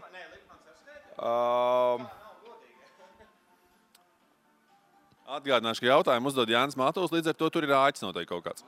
Es arī saku Ādis, kā saka, neviens viņu nav redzējis. Nav. Es dodu atbilžu variantus, tātad tas, ko piedāvā Jānis Matuls, neviens, vismaz visi federācijas darbinieki vai grāmatvedi ir mitoloģiska būtne. Jā, nu man tas mitoloģiski būtne. Garām. Kāda vēl bija varianti? Neviens, vismaz visi federācijas darbinieki vai arī tātad mitoloģiski būtne. Tur paliek viens variants, vismaz viens. Tātad vēlreiz. Žiga, tev īpaši. Es saprotu, tu esi bijis atvaļinājumā atpūties, tev smagi gājis. Ja? Tātad atbilžu varianti. Neviens, jā, vismaz visi federācijas darbinieki. Šis, jā, nu jā, lūk. Jā, absolūti vienkārši. Tātad vismaz visi federācijas dalībnieki vismaz ir redzējuši. To mēs izdomāsim. Nu, Mātuls zina visu, pats zina. Kungi, mums noteikti būs beigās jānovēl kaut kas Kirovam Lipmanam, jo viņam 5. novembrī būs dzimšanas diena. Un jautājums pavisam vienkārši, cik gadu jubilēju viņš svinēs 5. novembrī? Cik viņam varētu būt gadi? Jauns viņš neizstās toči. Nopietni, ja? Tā. 65. Opā! 70. Labi. 80. Garām. Opā, ja bija opā, tad noteikti, pilnīgi garām. 90 toči vēl nav. Tā, apaļa jubilēja? Nu, pusapaļa, es teiktu. Pusapaļa? Nu, pusapaļa tāpat laikā nē. Ko, tu 55? 66. 75. Nē, labi, es došu atbilžu varianti. Tātad 77, 79, 80 vai 81. Tad 80 jau izslēdzām, ja, un tad atliek mums 3. 77, 79 vai 81. Nesaku uzreiz, kurš pareizi atbild, lai visi 3 pasaka, jo savādāk to atkal lēk. 77. 79. 81. Jā, 79. Jurijs Žigājevs šodien uzvar Kirova Lipmanu piedāvātajos jautājumos. Ko mēs novēlam Kirovam starp citu 79 gadu jubilejā? Jurijs Žigājevs dzimšanas dienu. Vai ne? Tā kā Kirova... Pagaidīt 80. Daudz laimes. Daudz laimes vēlējums no Jurija Žigājeva. Šīs reizes Douglas čempiona. Jurija Žigājevs triumfē. Pēc brīža tiekamies studijā. Ko vēlreiz sveicieni Kirovam dzimšanas dienā, kā noskaidrojām 79 gadi. Tāpat noskaidrojām, ka Jurija Žigājevs šodien kļūst par Douglas čempionu. Protams, arī balviņa viņa rokās. Jurija pirmo reizi, jā? Nav pirmo. Pirmo, jā. Absolūti. Underdogs bija. Es šokā. Bet, Kirova vēstures zinātājs. Es biju dusmīgs, tāpēc, ka šitie bija mani, kā saka, jautājumi. Jā. Tu tur ļāvi viņam pirmajam atbildēt, un līdz ar to man bišķi bija šāns. Būs jautājumi par futbolistiem, varbūt, ka tu tiksi pirmais. Baigi viegli jautājumi. Klau, kungi, mūsu noslēdzošā šī raidījuma tēma ir tātad spēlēšana un spēles pret savām bijušajām komandām. Dāvs Bērtāns aizveda ļoti labu spēli pret San Antonio komandu no spēles 100% metienu. Viens metiens, man liekas, garām. Jā. Un, jāsaka, spilgta atgriešanās pret savu bijušo komandu. Viņi tur arī pietiekami spilgti uzņem vai neparāda spilgtākos brīžus viņa, teiksim tā. Kā Jāni, kā man patīk Amerikā. Cik viņš pavadīja San Antonio? 2 gadus. Jā, bet tas viss ir stāsts. Tas viss ir stāsts. Bet 2 gadi ir daudz. 2 sezonas tas ir ļoti daudz. Bet ko tas nozīmē? Eidži, tev kā bijušiem šīs te komandas spēlētājiem atgriezties viņu mājās, spēlēt par šo komandu. Tas ir kaut kas īpašs. Tas ir tev papildus motivācijas 100 punkti, lai man nestāst to, ka cilvēkiem ir vienalga. Es uzreiz tev pārtraucu. Kam tu gribi pierādīt? Tu gribi pierādīt komandas biedriem, tu gribi pierādīt vadībai, tu gribi pierādīt treneriem vai tu gribi pierādīt līdzjutējiem? Gan treneriem, gan līdzjutējiem. Jo vienmēr gribās tā, ka tu, ja tu manā pozīcijā raugoties salēt daudz gols, tad forši, ka viņš aizgāja. Ja tu vinnēji, tad saka, jā, mēs visi esam, kā saka, patmīļi dziļi sirdī, un tie, kas tur stāsta, ka viņš ir drūmākais tur, San Antonio patriots, līdz brīdim, kamēr viņa aizmaina, viņš saka, es nekad neesmu jūties tik labi kā šodien, tad tas viss ir teātris, bet dienas beigās patiešām, man tas ir principiāli svarīgi. Bet tas nav, teiksim, galvenais. Galvenais ir, protams, tas pamatdarbs, bet tā, zin kā, ja mēs tagad aiziesim uz citiem raidījumiem, es arī gribu, lai to raidījumu vairāk skatās nekā šito. Tīri dabiski, Tā nebūs, ticamā. Tāpēc, ka es nekur neiešu. Bet par pieredzi, saku, man bija 2 tādas spilgtākas Vācijā. Es spēlēju Bremerhavenā un pēc tam pārgāju uz Hanoveru. Un, kad Hanover par Bremerhaven spēlēja, tas bija, tas bija mans derbijs. Un Ogrē pret Rīgu 2000 un otrādi. Tā kā, trakākais jau ir tas, ka tu spēlē ierakumu vienā pusē un pa tevīm, kā saka, un tagad spēlē otrā pusē, tev viss ir čomi, un otrādi. Tā kā, tas ir, teiksim, no iekšienes raugoties. Tur vakar tu biji tērīt, tu esi jau citur. Jā, un arī savas specifikas. Varbūt es esmu kaut kur jau minējis to, ka, pieņemsim, Vācijā bija tā, ka tā bija viņu kultūra. Varbūt citās pasaules valstīs tā arī bijis, nav bijis pieredze. Es esmu spēlējis pret savu komandu, tagad spēlēju. Es saku, davai, es metu komandas kasē, tur 200 eiro, ja mēs uzvaram. Un tu parādi to, ka tu gribi uzvarēt, un tu esi ar mieru iedot komandai par to. Un viņš saka, jā, es arī metu, tāpēc, ka šitā ir man 100. spēle, un tā tu appaudz ar kaut kādus... Man tur atkal vārds, es gribu iemest, bet čāri paši dod naudu sev, un tas parāda to, cik tev tā spēle ir svarīga, jo es saku, bija laiki, kad es tiku vārtos Dinamo, un es biju ar mieru piemaksāt, lai es varētu uzvarēt. Ne jau pirkt tās spēles, bet vienkārši man bija pilnīgi vienalga par tā naudu, ko es pērku, ko man maksā par spēlēšanu, bet man tā uzvara bija tik vērtīga, ka es saku, es būtu ar mieru maksāt, lai es varētu NHL spēlēt. Tāpēc, es domāju, ka tas viss ir ļoti, ļoti principiāli, un ja tev ir azarts, tad baigi svarīgi. Žīgi, paturpini. Tikko tagad tavai aizgāja Rīga FC, kurus tu apsveic. Tāpēc, ja viņi atnāca, viņi paskatās, kur bija tie čaļi. Svin, jā? Jūtām kaut kāds maciņu gaisā, jā? Lūdzu? Bija kaut kāds maciņu gaisā, vai nebija? Nē, tie taču serbi. Viņi ne. Es gribēju pa sevīm, man tāda bija tikai viena spēle, bet viņa bija ļoti dramatiska. Un nebiju es skrējējis pa komandām. Uzticīgs bija, no futbola klubā Rīga biju gadus 6 laikam. Tad aizgāju uz Ventspili un Rīga sabruka, bankrots. Un tad kopumā, laikam, Ventspilī 10 gadi biju Polijā uz pusotriem aizbraucis. Man to spēļu bija viena. Pret Jūrmalas Spartaku. Un tad, tur tāds stāsts garāks, kā es aizgāju projām, tur ar jauno vadību nebija. Un tad tajā spēlē es, diemžēl, salauzu kāju Ventspilniekam. Šeit tev. Jā, un par to, ko Lūs stāstīja, man, protams, tā bija ļoti tāda, pirms spēles es biju ļoti motivēts, ļoti tā teikt. Uzlādēts, jā.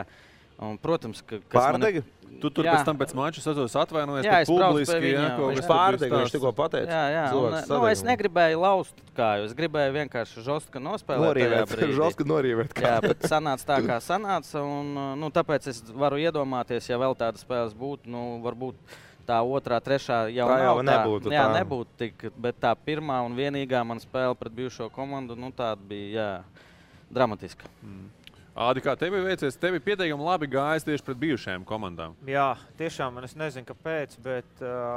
Tas ir arī, ko teicu, bet sevišķi man ir vairākas spēles bijušas ļoti labas, un vienu gadu, kad man bija 2 gadu līgums pret Juventudu Badalonas, jā, un es 1. gadu nospēlēju, viņi man 2. gadā negribēja vairāk, jā, un kā lai es saku, man bija iekšēji papildus motivācija, jā, un parādīt viņiem, jā, kad viņi ir kļūdījušies, jo tā sezona, es domāju, kad mēs slikti nostartējam otro daļu sezonas, un kā lai saka, kad es gribēju parādīt viņiem, kad es neesmu vainīgs, jā, jo tomēr vienmēr uz ārzemniekiem noveļu vaini, un mums bija tieši trāpījās pēdējā spēle, priekšpēdējā spēle pa tikšanu. Ja mēs vinējam, mēs esam playoffos. Jā. Es iemetu pirmajā puslaikā 6-6 trojkas, spēle pabeidzu ar 18+8 piespēles un vinējām viņus pa 50. Jā, un mēs viņus, man liekas, pirmajā ceturdaļā iznīcinājām. Es nezinu, es visu sezonu gatavojos tieši tai spēlē. Un tas bija tiešām principiāli, jā. Un iekšā bija baigais tāds aizvainojums, jā, jo bija, kā lai saka, es to komandu vilku visu 1. sezonu, jā, un 2. sezonā kaut kas notika komandai, jā, tur traumas un tā tālāk, jā, un kā lai saka, viņi, protams, vainoja. Es biju viens no vaininiekiem, jā, un viņi tā kā negribēja turpināt, jā. Un vēl joprojām es no viņiem neesmu saņēmis naudu, jā, 2 mēneši. Riekstiņus tu saņem, jā? Ko? Riekstiņus tu saņem, jā, kur viņiem ir maksāt nespēja, tā kā tādā ziņā es biju tik laimīgs pēc tās spēles, ja, ka mēs tikām playoffos, jā, ar to komandu, kas ir reāli viduvējība ACB, un tiešām ar labām atmiņām. Labi, laukumā ir viens, kā ir, teiksim, tu kaut vai atbrauc uz stadionu, uz halli, negadās, nezinu, ieiet pretinieku komandas ģērbtuvē? Tā nav gadījis? Es esmu iegājis, jo iepriekšējie komandas biedri ir tie paši palikuši nākamajā sezonā, un ja tu lielāko daļu pazīst, nav problēma ieiet iekšā, atsveicināties, fizioterapeits, dakters, tu pazīst viss, jā, parunājies. Esat bijuši viena ģimene vai ne? Viena ģimene, 2 stundas pirms spēles, es domāju, tas nav nekas tāds, jā, un tas ir vienmēr patīkam, ja tev arī sagaida ar ovācijām. Iepriekšējais klubs, protams, ir arī bijis, ka tev sagaida arī ar svilpieniem ārā, tā kā Malagā pieņemsim, jā. Un tur es arī to spēli labi nospēlēju, kaut arī mēs zaudējām pašās beigās, jā. Bet pēdējās minūtēs kaut kāds 10 punktus iemet un pierāvām, tur bija 1 vai 2 punktu beigās zaudējām. Bet tas ir tāds principi jautājums, vai tas vienkārši, ka tu esi bijis viņējais vai... Tu domā... Izsvilpšana. Es domāju, izsvilpšana no līdzutēm. Tur bija kašs ar faniem, protams, un tur arī bija tā otrā sezonas puse. Nebija tā veiksmīgākā, man bija trauma. Tu būtu noskaldījis. Bija Twitter. Bija dragā iekšā kaut ko. Un tur Twitterī gāja vārdu pārmaiņas un ar faniem diezgan nopietnas. Un tāpēc arī tur tā sanāca, ka viņi, sakūdījās visi. Un, zin kā, dienvidnieki ir karstasinīgi un sanās tā, bet vienmēr gribās spēlēt pret savām iepriekšējām komandām, parādīt skatītājiem, ka iepriekšējām vienalga ir bijusi laba sezona vai slikta, jā, vienmēr patīkam atgriezties, ka tu spēlēt savējā zālē. Jā. Kas ir tai garšai? Tu uzvari to bijušo komandu. Es domāju, ka patīkami tur, kā jau visi sportisti savā starpā runā, un tad tev patīkamāk nākošajā dienā sazvanīties ar to draugu, kas ir palicis tur un pasmieties pa viņu, pa jokam, nekā tavā virzienā būs te jociņi. Tāpēc es domāju, tas stāv vairāk joka pēc, manā uztverē. Ja runājot par sportistiem un attiecībām, jo visi saprot, ka vienu dienu tu šeit, otru dienu tu vari būt citā komandā. Tev bija spilgts piemērs ar lausto kāju. Viens spilgts piemērs bija tikko Dinamo spēlē pret Mārtiņu Karsumu, un Mārtiņš Karsums izdara spēka paņēmienu pret Brendonu Makmīlanu, traumējot viņu. Ir tā, ka hokeja laukumā, mēs runājām par kautiņiem iepriekš un par tām atriebībām iet kauties, neiet kauties, bet, teiksim tā, tu piesaudzē, redzot, pret ko tu spēlē? Vai šeit bija, Karstums arī spēlē pret savu bijušo vienu no komandām? Bet Karstums spēlē pret Rīgas 7 vai 8 gadus atpakaļ. Bet vienalga. Nē. Tu nebija iepriekšējā tēmā gatavs pastāstīt par Kosu? Viņam ir vairāk, papildus motivācija tieši pret Rīgu labāk nospēlēt, bet viņš ne to Makmilanu pazīstam, Makmilans zina, kas ir Karstums, ja? Nē, tāpēc ir mans jautājums. Ja viņš būtu redzējis, tas ir Lauža dārziņš, viņš tieši tāpat darītu? Nē. Būtu piesaudzē. Zin kā, tur bet būtu pažālojis, jo dienas beigās mēs esam visi cilvēki, ja, un arī pie vārtiem kādreiz tā, ka tu tur kaut ko grūz, tu paskaties, vai labi, vai beidz, ja. Un tas tīri tā, ka tu jau neesi akls uz tā laukuma, tu jau reāli redzi, pirmā kārtām tu pie tā spēlētāja nonāc ar atvērtām acīm, ja, un tu redzi, ka tev tur bračka, ja, tu viņu neslānīs, ja, kaut gan ir arī cilvēki, kas savus bračkus ir situši tiešos bračkus, ja. Un to kādreiz brāļiem, Krišānam ar Miķelu un Iešku uzprasa, ja? Cik ir viegli pacelt roku pret vājāko brāli, ja, šajā gadījumā. Vājāko vienkārši pret brāli. Lūdzu, izstāst, kas bija tad hokejā jau pasen, kad latvieši divi kāvās? Kulda Daugaviņa. Kā tas bija sarunātais? Jā, Kulda teica, davai kaujamies, un Daugavs saka, labi, davai jākaujās. Ja, bet viņi tā normāli tur vicinājās? Jā, bet viņi viens otram, teiksim, cēla akcijas. Dēļ tā, ka viņi parāda, ka viņiem, teiksim, uz laukuma draugu nav, jā, uzreiz mēs viens otru tautieši, ja, bet dienas beigās pēc tam pareiz, ja. Tur bija stāsts kopējas vakariņas, kopējas saules iedzeršana pēc tam. Tā bija Kuldas pilnīgākā iniciatīva, un Daugava vienkārši teica, man nebija variantu, bija jākaujās. Daugava pa šito ir stāstījis. Bet zin, kas jau paatgriešanos komandās, iepriekšējās, piemēram, Spānijā, apsies Mirotičs tēt, jā, spēlēja Real Madrid, jā, tā aizgāja uz Barcelonu no NBA, nevis no Real uz Barcelonu, jā, viņš tomēr nospēlēja cik entos gadus. Tāpat nepiedeva, jā? Tāpat nepiedeva, jā, te visi vilpi ārā, zin kā, tāpēc, kad nodrošina Katalonu. Spānija, viņiem ir baigais tur, Kaš un Riki Rubio aizgāja uz Barcelonu no Juventuda aizgāja, jā, un viņam visi sagaidīja ar dolāru zīmītēm acīs, jā, bija tāds speciāls sataisīs, jā, bildīts, jā, kad, Barcelona un Real, tas pats stāsts, kad Figu pārgāja. Bet viņš pārgāja no Cūkas galva. Bet Mirotičs gadījumā es nesaprotu, jo viņš tomēr pārgāja uz NBA un pēc tam uz Barcelonu. Sanais teiciens, par ko dabūja Veins Runijs izties savā laikā Anglijas barā. Ja? Viņš bija Evertonā zilos kraklos un pārgāja uz Manchester United un skatītājs viņam pienāca klāt barā un tā. Once a blue, always a blue, ja? Teiksim, viņi tevi vērtē tā, ka, ja tu reiz esi bijis pie mums, tad tu esi mūsējies, un visur, kur tu ej, tu nodevēsies, ja? Bet tā ir, teiksim, tā jau ir tā inteliģentā fana kultūra, ja, nevis tāda, zin, šodien es pa tevi fanošu, rītdien pa tevim, teiksim, viņi, es saku, tur ārzemēs priekšrocība ir. Tur ir tradīcijas. Jā, ka tu, piemēram, tu fano tagad par Barcelonu, tavs puika fanos par Barcelonu, un viņa bērni fanos par Barcelonu. Jā, paudzējies, jā, un tas viņam ir goda lieta savējos, kā saka, slavināt un pretiniekus, kā saka, nomētāt ar cūkas galam, ja tev metē, ja? Ne man. Es nedzirdēju.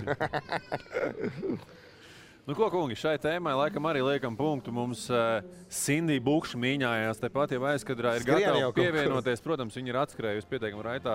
Deju solī nē, bet raitā skrējienā šobrīd viņai tāds, starpsezonas posms. Mēs jau noteikti uzjautāsim, kas viņai šobrīd ir dzīvē būtiskākais. Tā, ka šobrīd neliela pauzīt un pēc brīža atgriežamies šeit jau iecetā.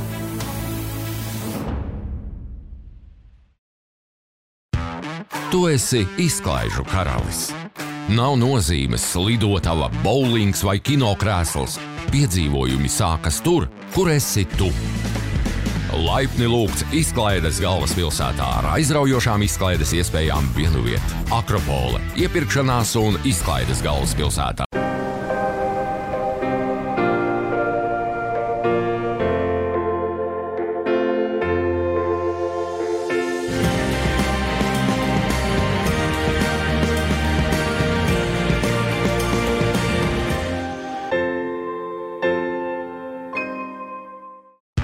Esi garšu atklājējs. Garlaicībai uz tavas mēles nav vietas. Salds ar sāļu, rūgts ar piparotu vai vēl labāk viss kopā. Laipni lūgts garšu galvaspilsētā ar plašāko restorānu izvēli vienuviet Akropole, iepirkšanās un izklaides galvaspilsētā. Meklē sev jaunu auto? Ienāc carweb.lv. Izvēlies no 1 miljonu auto sludinājumiem. Mēs pārbaudīsim un piegādāsim. Tikšanās vieta, iepirkšanās un izklaides galvaspilsēta Akropole. Raidījumu atbalsta Nu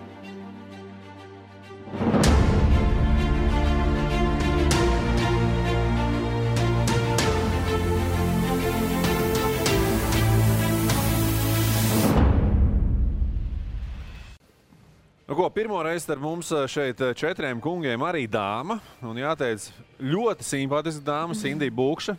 Gribētu teikt, viena no ātrākajām latvietēm uz planētas. Sindija, tā var teikt? Es domāju, ka jā, varētu. Ko vispār, ja teiksim tā? Man parasti patīk, teiksim, tādās intervijās sarunās varbūt nedaudz izsist to krēslu tam viesim no apakšas, ja? Ja tu šobrīd atnāc uz sarunu, ja, tu skaidrs, ka sagaidi kaut kāds jautājums no manis. Šobrīd es tev gribu pavaicāt, kas ir tās tēmas, par ko tu gribi parunāt? Tēmas, par ko es gribu parunāt. Kas ir tas, varbūt, ko tu sagaidi, ko es tev prasīšu? Es domāju par sezonu, kā man ir gājis sezonā, par mērķiem. Izrunāts, aizmirstam, ja to negribu. Neinteresē. Ko vēl nerunājam? 100 metru, tad Latvijas rekords izrunāts, nerunājam. Tas jau bija 18. gadā. Es tev gan pačukstēšu, ka mēs bišķiņi atskatīsimies. Arī mums ir video formātā, mēs varēsim, teiksim, paanalizēt. Labi, tas ir vēl viens. Ko vēl nerunājam? Nu tā. Droši vien par ikdienas dzīvi mazāk runāja intervijās noteikti. Nu, tad šī būs īstā vieta, labi. Kas vēl? Ček, ko nerunājam? Nākotnes mērķiem arī, es tā kā mazāk izvairos runāt. To tu arī tā kā gribētu, lai tev parunā šodien, ja? Nu, vai gribētu vai nē, tas ir cits jautājums. Bet droši vien, ka tās būtu tās tēmas, kas cilvēkiem interesē vairāk šobrīd, ko es tā kā mazāk plašākai sabiedrībai stāstu par kaut kādiem mērķiem un ikdienas dzīvi varbūt. Tā kā tā. Skaidrs, ka mēs esam te 4 džeki un tie jautājumi var būt visdažādākie, tā kā tu esi gatavs. Bet skaidrs, ka sākumā droši vien, kad es tev par pasaules čempionātu pavaicāšu, tu pati biji pirms došanās pasaules čempionātu Dohā, teikusi, tev būtībā sezona beigusies, tas tev tāds, tā kā tur, nezinu, plezīra, atpūtas brauciens. Kas tas bija tāds? Nu, tas nebija noteikti atpūtas brauciens. Bija sezonas sākumā, mēs likām tā kā mazu uzsvariņu uz to, ka mēs varētu aizbraukt pasaules čempionātu, jo galvenais mērķis mums bija U23 čempionāts tomēr. Un, ja mēs tiksim, kur tev veiksmīgs starts, vai ne? Jā, ļoti veiksmīgs starts. Un, ja mēs tiksim uz pasaules čempionātu, tā jau būs uzvara, jo uz pasaules čempionātu tikai tiek tieši paši labākie tiešām. Un tā aizbraukšana uz turieni, tikšana vispār man sagādāja lielu pārsteigumu, jo tas notika pēdējā mirklī. Es nevarēju nekādīgi sagatavoties, jo es jau biju paņēmusi 2 nedēļu pauzi pēc sezonas un viss mierīgi dzīvoju, atpūšos. Ja? Balīts mazāk, bet atpūta vairāk ar ģimeni noteikti, jo es visu sezonas laiku nevaru satikties ar ģimeni tik bieži, kā vēlētos. Un tad tas aizbrauciens uz turieni man sagādāja pārsteigumu tādā ziņā, ka tur bija ļoti, ļoti karsts. Es negaidīju, ka tik karsts būs, tie 40+ grādi. Bija diezgan traki, jāsaka godīgi, kad staigām visu laiku svīsti, tev tēk tā kā tu dušā, staigāt pa dušu vienkārši, tāda sajūta bija. Un tās pati skriešana varbūt stadionā, tas bija ļoti vienkārši, tur bija pakārtots tie apstākļi tā, lai sportisti justos labi, tie +25 grādi aptuveni, un viss bija perfekti apstākļi, bet līdz to aizēja līdz stadionam, tur ir vienkārši ārprāts, tur ir pirts, tur ir... Pāna, jā, būtībā, jā? Principā, jā. Protams, bija iesildīšanās vieta, kas bija manēži, kur arī bija tie +25 grādi. Tur es arī iesildījos, bet tāpat tas starp posms līdz tam lielajam stadionam, tāpat tur tu jau paspēji ritīgi sakarst. Tā kā, tai kontrasti man varbūt traucēja. Un tas noteikti nebija atpūtas brauciens. Es vienmēr pieeju nopietni uz jebkurām sacensībām. Ja man pasaka arī labi pēdējā brīdī, bet es tāpatās pieešu nopietni. Nevis, ko tad es tur man pēdējā brīdī pateicu. Kurš ir pēdējais brīdis, lai gatavotos sacensībā? Kambala gatavojās, tad cik gadus? 40? Ja? Boksam, jā? Jā. 40 gadus. Pēdējais brīdis noteikti 2 nedēļas pirms būtu tas pēdējais brīdis. Bet būtībā tu teici 2 nedēļas iepriekš, tu uzzināji, tad tev pieteikums sagatavoties 2 nedēļu laiku? Es uzzināju nedēļu iepriekš. Bet tu zemapziņā cerēji, vai jūs zinājāt, ka tu esi, kā saka, numur 1 aiz strīpas, ja? Bija tā, ka es tās strīpas pakritu vēl zemāk, tā kā kaut kāds sastā. Atgulēs, ja? Sauļojies čips un bļodā, ja? Bez maz vai bija tā, kad es ieraudzīju, kad es rangāju, vienkārši esmu kaut kāds sastājas strīpas, un tāds, labi, nav jau cerības vairs. Bet kas jums to informācijas sniedz, treneris vai tu, kā saka, internetu roc otrādi? Ne, bija tā internetu vietne, kur tu var apstīties savu rangu, bet viņa bija ļoti neprecīza, un man LVS Vieglieku savienībā paziņoja, ka tas rangs nav oficiāls, tāpēc arī es vērsos pie viņiem pēc šīs informācijas. Un sākotnēji viņi man sniedza, ka es nekādīgi nevaru tikt, kad tas, šobrīd... Tu jau sāki, man ir atvaļinājums čipši, jā. Daru, ko gribu, ja? Nopietni gatavoties. Ko tas nozīmē? Sāks skriet par rītiem. Nopietni gatavoties noteikti ir ilglaicīgs laika periods, kurā tu jau zini, piemēram, gadu iepriekš, kad tu brauks uz olimpiādu, jau esi izpildījis normatīvu vai kaut kā tā. Tiešām gadu iepriekš, jā?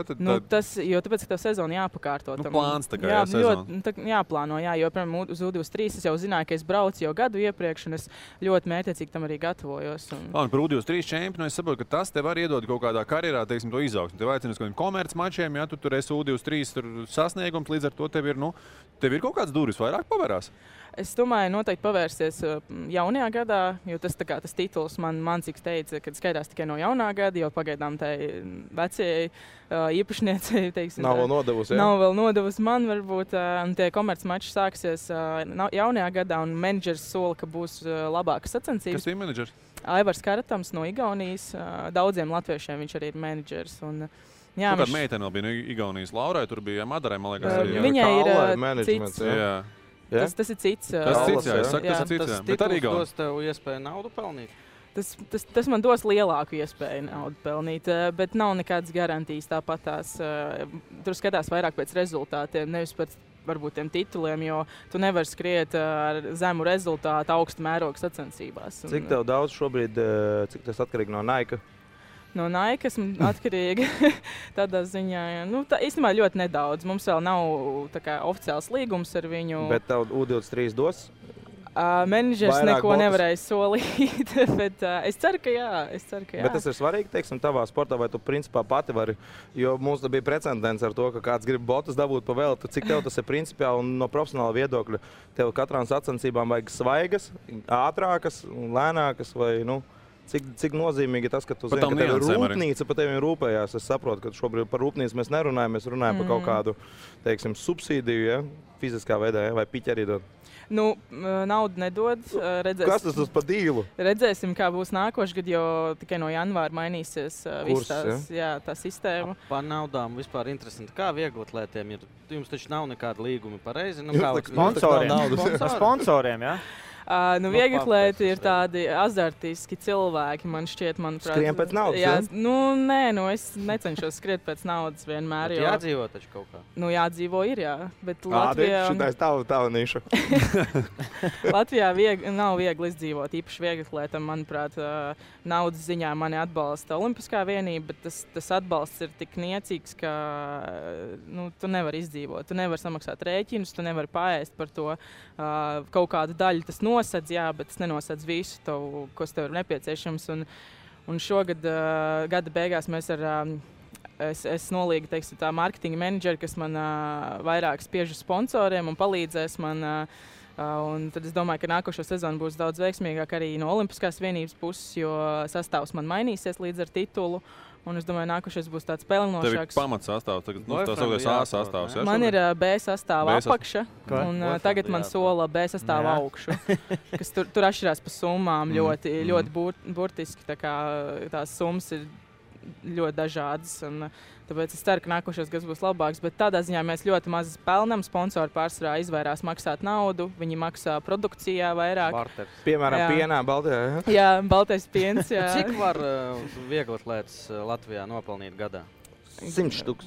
Tas pits visu laiku interesē. Tev tikai tas kāpos. Jā, grib izkrāpt naudu. Es priekšskatītāju. Lai viņi neiet vieglatlētikā, Man divas meitas, es gribu saprast. Lai pajautā vienkārši to jautājumu. Man divas meitas, es nedomāju, vai? Sūtīt vieglatlētikā vai nē? Botas tu sarunās no Nike, ja?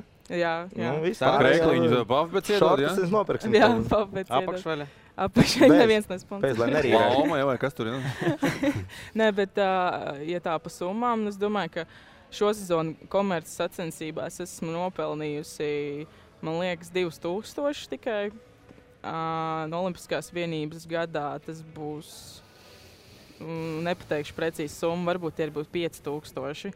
Kopā 7000. Bagāts džeks tev ir, es saprotu, jā? Boyfriends ir? Nav, diemžēl nav, jā? Nav bagāts. Mēs te visi precēti. Cik vispār ir jātrenējās daudz? Kā tas process visam sacensībām? Nu, man daudz saka treniņu biedri, kad es dzīvoju burtiski treniņu vietā, manēžā vai stadionā, jo viņi mani redz visu laiku tur. Un es trenējos principā visu laiku 6 reizes nedēļā, tas ir pa 3 stundām. Tiešām es ļoti lielu darbu ieguldu, bet dienā, ja? Dienā tas ir, jā. Jā, tas ir dienā, jā. Bet, protams, arī tas vieglatlētika vispār, manuprāt, ir 24 stundu tas tavs darbs, jo tev ir jādomā, kā tu gulēsi, ko tu ēdīsi, kā tu atjaunosies, treniņu process, protams, vēl. Pirms sacensībām seks ir atļauts? Nē, daudz uzskata, ka tas ir pareizi, daudz uzskata, ka tas ir nepareizi. Man viens doks teica, ka 4 dienas pirms kaut kādiem nopietniem pasākumiem tas nav atļauts. Priekšspēlē tagad atbildi gaidām, ja? Ko viņi atbildēs? Par rekordu, kā tu tiki pie rekordu? Jā. Uzvarēja L23. Kā tā formula ir? Neatceries? Neatceros. Nē, bet tā runāt par seksu noteikti, viņš ir atļauts. Tā kā meitenēm noteikti. Bet, ja tu uzzini, tad sabar? Nē. Dopings. Tu neuzzinās. Nu jā, tas jau... Noteikti skaļi. Klausies, par treniņu procesu gribēju pajautāt. Jums tā specifika, mēs esam visi šeit no komandu sporta veida. Man vienmēr likās, nu, kas cilvēkam ir galvā, kad viņš vienkārši iet, viens pats skrien, lēc, tur nezinu. Tas taču baigs. Tas taču grūti psihologiski, ne? Tas ir noteikti ļoti grūti. Bet tu jau neskrien viens, tu jau skrien tāpat tev suņi kaut kādu vai kaķi blakām skrien un sacensībās ir 8 Ļauj cilvēkam izteikties. Tas nav tā. Tas nav tā kā tu skrien kā kenijietis maratonu viens pats. Nē, tas nav noteikti, nav viegli. Sindī, tu esi basīt arī spēlējusi, ne? Jā, es esmu skolas laikā. Bet Bet mani neaizrāva ar komandu, laikam. Man gribējās vienai to izdarīt. Tāpēc, ka tāda vienmēr tāda sajūta, ka es varu uzticēties tikai sev. Nevis, es varu paspēlēt komandā, jā, bet es nevaru ilglaicīgi. Sanāk, tu esi egoiste? Īsnībā, jā. Tāpēc varbūt tā vieglatlētika, jo tev ir tavs celiņš, tu vinnēsi, tu zaudēsi. Divi varianti. Un tas treniņu process noteikti, ka tu aizēji viens. Es bieži trenējos viena un psiholoģiski ļoti jātiek galā ar to, ka iegūt savu motivāciju noteikti, lai tu varētu izpildīt tos vingrinājumus līdz galam. Nevis, nu labi, šo vienu reizi neizdarīšu. Šodien 8 reizes 10 vietā. Nu jā, tā, piemēram, es tā daru vienmēr, es nevaru tā. Man tā apņēmība, es nezinu, kāpēc tik liela pat ir. Es nevaru izskaidrot īsti. Es aizēju uz treniņus, izdaru pat dažreiz vairāk nekā man treneri saka. Bet pārsvarā jaunieši, kas iet vieglatlētikā, viņi drīzāk izdarīs mazāk un ātrāk gribēs tikt mājās vai kaut kā tā. Es tur manēžā burtiski tagad dzīvoju. Un, jā, daudz jau smējās, ka man vajadzēs ar istabiņu iekārtot. Bet runājot par dzīvošanu manēžām, un mēs pieskārāmies tur tām tēmām, par ko Čeļi jūs sākāt smieties, kas nav smieklīgi, tas ir realitāte. Pastāst man par attiecībām vieglatlētikā. Nu, nebūsim naivi, jūs tur dzīvojat, nu, tu neesi viena pat manēžā, piekrīt? Nē. Tev ir apkārt Čeļi, tev ir apkārt treneri, ir citām meitenēm treneri apkārt Čeļi. Kā tas ietekmē to, ka jūs skaitāt sekundes simtaļas? Nu, tu labi, šodien tu esi ar viņu, kā saka, boyfriends, jā, bet tev rītdien jānāk ir atpakaļ uz sektoru vai uz celiņu, jā, un tu vairs ar viņu nedrīkst draudzēties, un bez mazā viņš tev tur, kā saka, gribēja nožņaukt, jā, nu labi, attiecības beigušās. Cik ļoti tev tas ietekmē un cik tas ir pareizi veidot attiecības no stadionā? Darbā tas ir tev, stadionā ar viņā, jo tu nevari, pieņemsim, taisam uzreiz piemērs, cik Ikauniecei bija grūti. Nu, realitātē, tu pats saproti, ka viņi uz Igauniju neaizbrauc pa pastu, ja? Tas viss notika tur, ja? Ja viņi tagad izšķirsies, viņi varēs Igaunijā turpināt trenēties. Ir meitenes, kas skrien 400 metrus un kas skrien 800 metrus, un ķīmiskās reakcijas veidojās. Formulēm jautājumu. Klusu.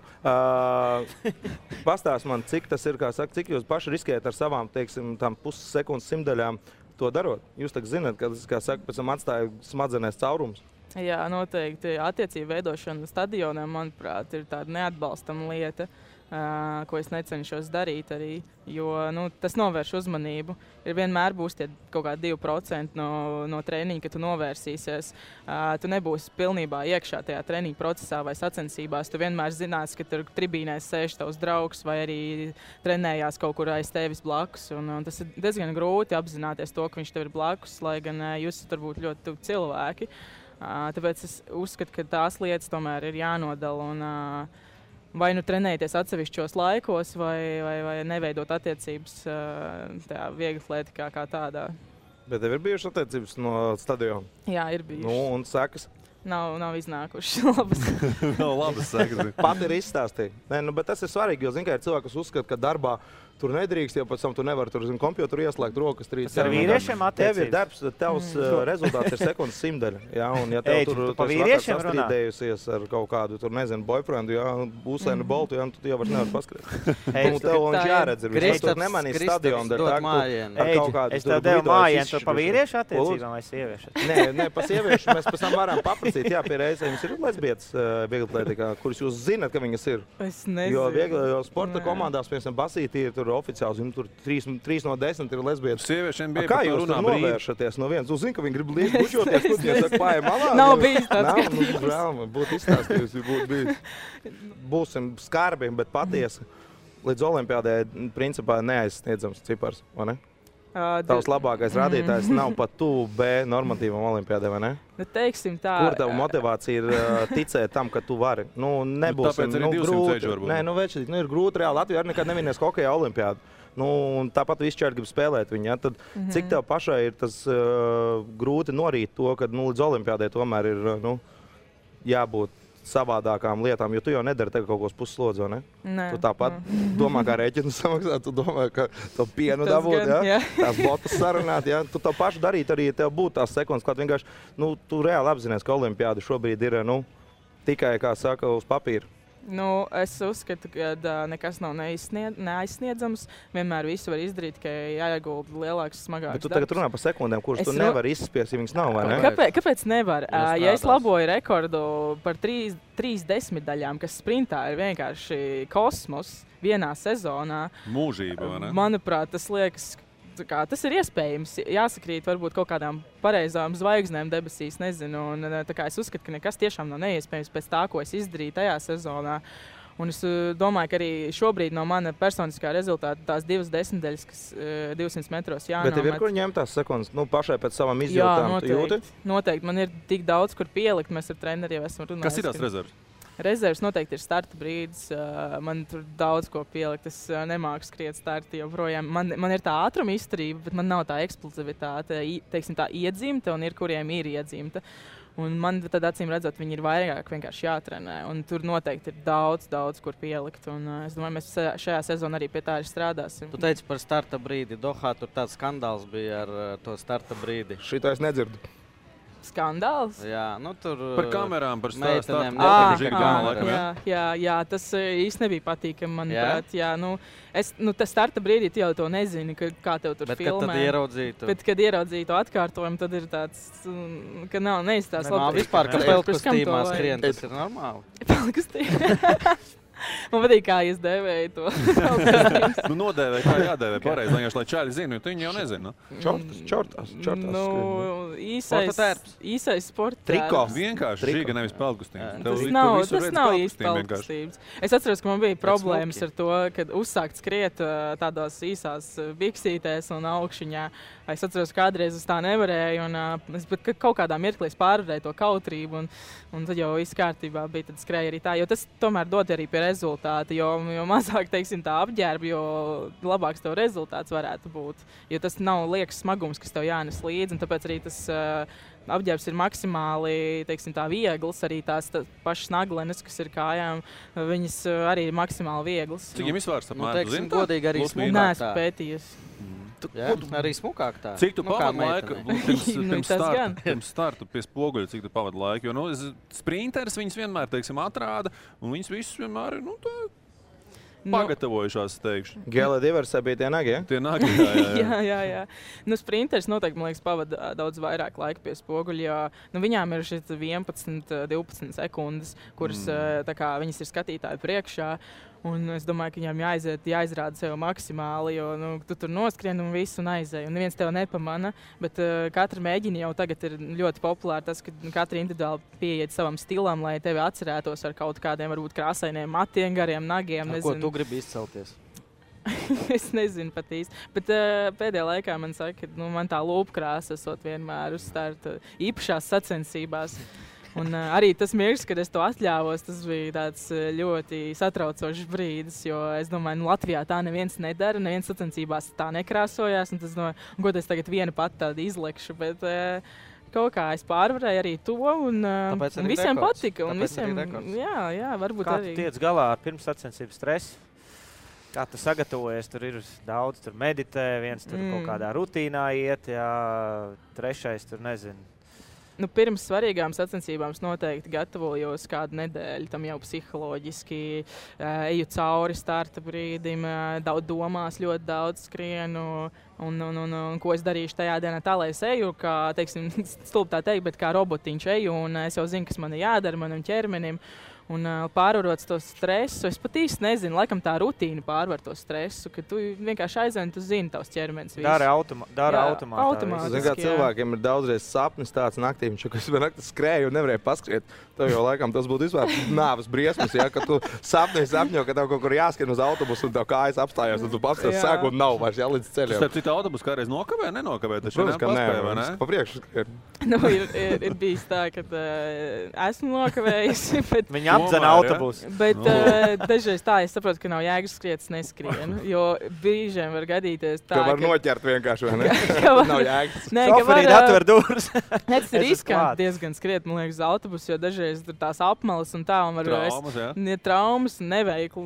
Man nesen bija potīts izmežģījums, no kā es tagad atkopjos diezgan veiksmīgi pagaidām. Arī ļoti tīzli sanāca, ejot pa ielu vienkārši uz apmalas. Tas, nu, tāpēc es domāju, ka...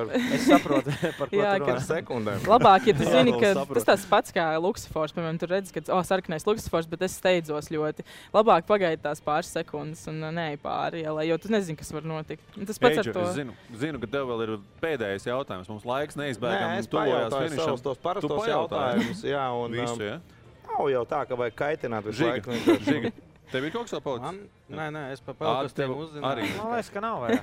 Klaus, Indija, no manis varbūt tas noslēguma jautājums. Kas ir, teiksim tā, tas nākamais solīts, kas ir jāspēr? Es te parunāju ar vieglatlētikas zinātājiem un, viena liela daļa saka, ka tev būtu jābrauc uz Ameriku mācīties un caur turieni, teiksim, tas nākamais progresa līmenis jāsasniedz. Un ir kaut kādi piedāvājumi bijuši, ka baigi negrib pati, ja?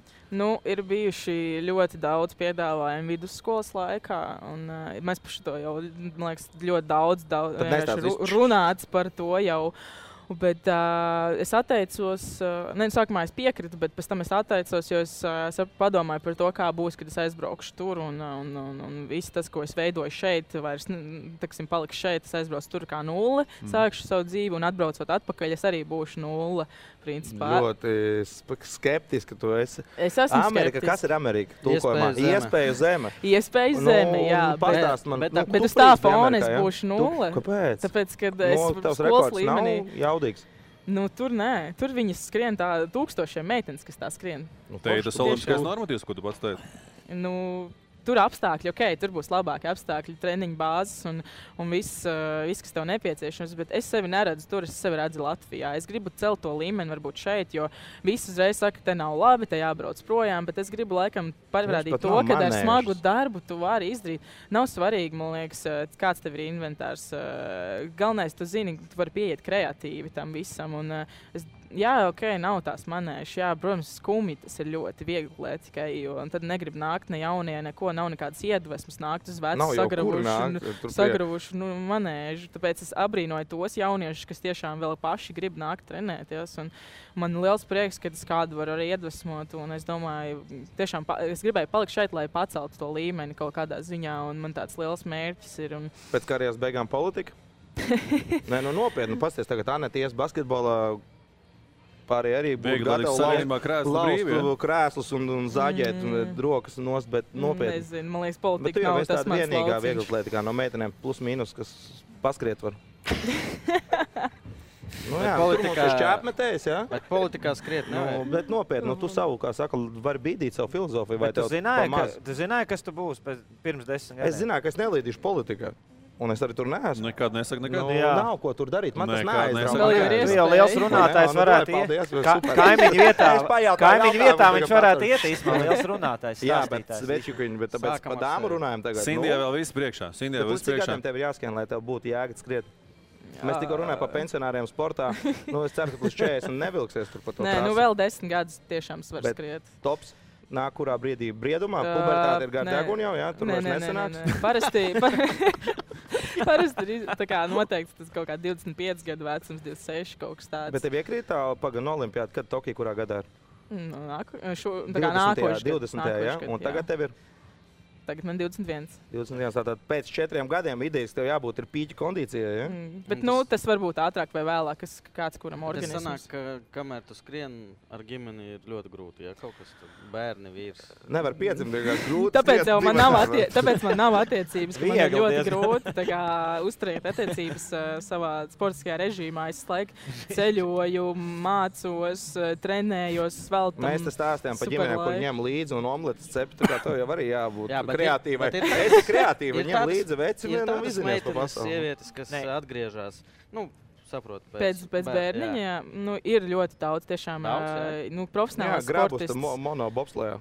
Ne, bet ir tev kāds sporta veids, ar ko tu gribētu nodarboties pēc? Pieņemsim, ja tev tēt ir, tu skrieni, jā, tu esi sprinteri, jā, bet pēc karjeras varbūt ir daudz, varbūt, kur pāriet uz citu sporta veidu, jā. Šādi viņi tikko sākus skriet, ko jūs gribat viņai jābeidz?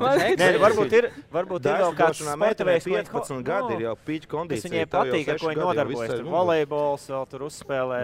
Bīčiņā, jā? Bīčiņā vai augums sev atļauj. Augums sev atļauj. Nē, tad jau būs tie semiņienas, tie slēgtie kostīmi. Basketbolisti lielākā daļa futbola spēlē. Man tas neliekas sievišķīgi. Kāpēc? Labi vēl pie tam. Tenis pieņemsim. Ir taču daudz sporta veidu arī, kas, Bet nē, man ir interesējuši visa veida sporta veidi. Tā kā tiešām. Labi, futbols tas nē. Labi, futbols. Hokej arī nē, varbūt. Hokejs, es varu skatīties hokeju. Skatīties svaru. Spēlēt basketbolu. Noteikti es arī ikdienā spēlēju šad tad.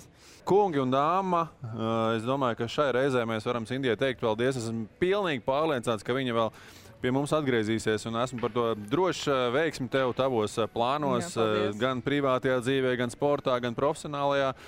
Teikt, bijušie sportisti vai eksi tev jebkurā gadījumā un jebkurā laikā var iedot padomu, tā ka laipni lūgta, teiksim tā, arī sekot eksu gaitām, bet šai reizē, kungi, teikšu paldies arī jums. Paldies tev. Jā, tiekamies. Mēs neko nedarām. Tiekamies jau novembrī nākamajā reizē, tā ka šai reizē tiešām paldies un visu labu.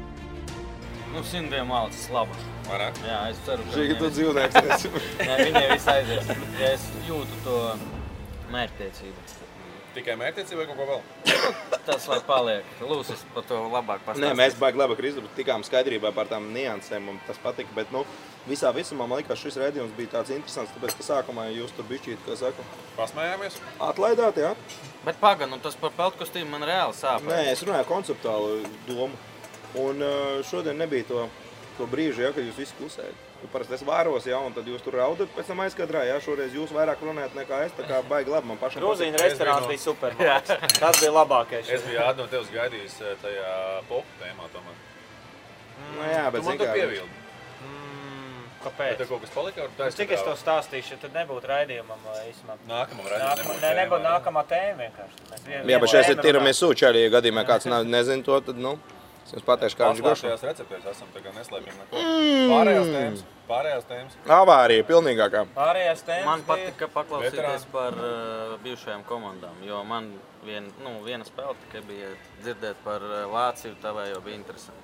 Nē, tā ir ļoti interesanta tēma, un tā ir tāda, kas ir gandrīz komandas sporta veidā. Baigi smieklīgi, ka visi saka, nekas principiāls, bet dienas beigās tas ir galvenais motivācija. Zin, kādam ir iekos tiem, kas tev ir kodas. Ja? Vienīgais Latvijā baigais mīnus ir tas, ka tu kaut kur esi spēlēs un pienāc klāt čomim, čau, 10 tev saka čau, un otrs tu nāc, ja, tu nodevējs. Ja?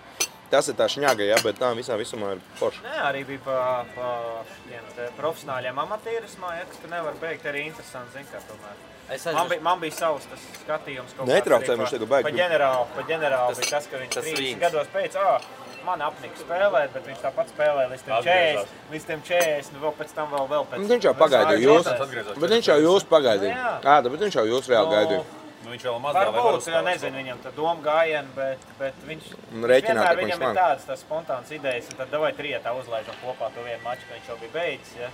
Viņš bija par broķiem treneris bija, man ka 99. gads bija, man bija 18 gadi, 99. vai 98. Ja, ka mēs trietā uzlaidām kopā. Kurš vairāk punktu iemet? Neatceros. Tā bija tīri tāda spēle, bet mēs vinējām vienalga. Bet tas kā tev tā mati bija laikā, priekš tāda nokasīta un tāda redela priekšā. Oi, veci, tur bija grābekli, kāds nogrābs labi. Tā kā tev šitien uz aizmuguri, ja tā man priekš. Es biju Don Johns, labi. Sandim laikam bija tur bļodi, ja? Nezinu, kas viņam bija. Damer bļodi. Damer bļodi, viņa apgriez pa perimetru. Klausies, bet tu tā nedarīji, ja, sava dēla dēļ? Kā nedara? Nu, nespēlēja līdz pēdējiem, lai kopā ar viņu uzspēlē. Nē, es jau treniņos rādu arī. Krusteniskās stāstīšana arī? Jā, es oficiāli nē, bet es treniņos džekiem rādu arī, kā jāizpild. Es runāju pa oficiālām spēlēm. Oficiālām? Majonas gadījums. Nekad nesen, nekad. Jā, ko tu zini? Varbūt ģenerāls teiks, davai gatavojies. Pēc 2 mēnešu ejam ārā. Ģenerāls saka, tad kā saka. Ģenerāliem pēdējais vārds. Viņam 65 gadi, nu, dēlam 17, 18, davai ejam. Nu, tad izēj. Par amatieriem runājot, cik tu pazaudēji kilogramus tagad spēlējot? Kādus 3 laikam. Bet tur ne jau futbolu. Un tagad esi 112, ne? No mazā klusīšu uz Rubikumu pārgāju. Rīgam bija Nē, tur ir karstums. Pagaid, tu goli iesit kādas neredzēsi? Tur nav varianti iesit, tur vislāk klāt. Ko nākamajā raidījumā runājam? Ir kaut kāds tēmas, man ir viena tēma, ko es gribu par līderiem parunāt, par Porziņu. Es gribētu par vecāku lomu parunāt lielāku. Es domāju, jārunā par menedžeriem. Jā, šitā labi. Menedžeri, es zinu kāpēc. Menedžeri vecāki. Ir arī labi varianti, ir arī, jā.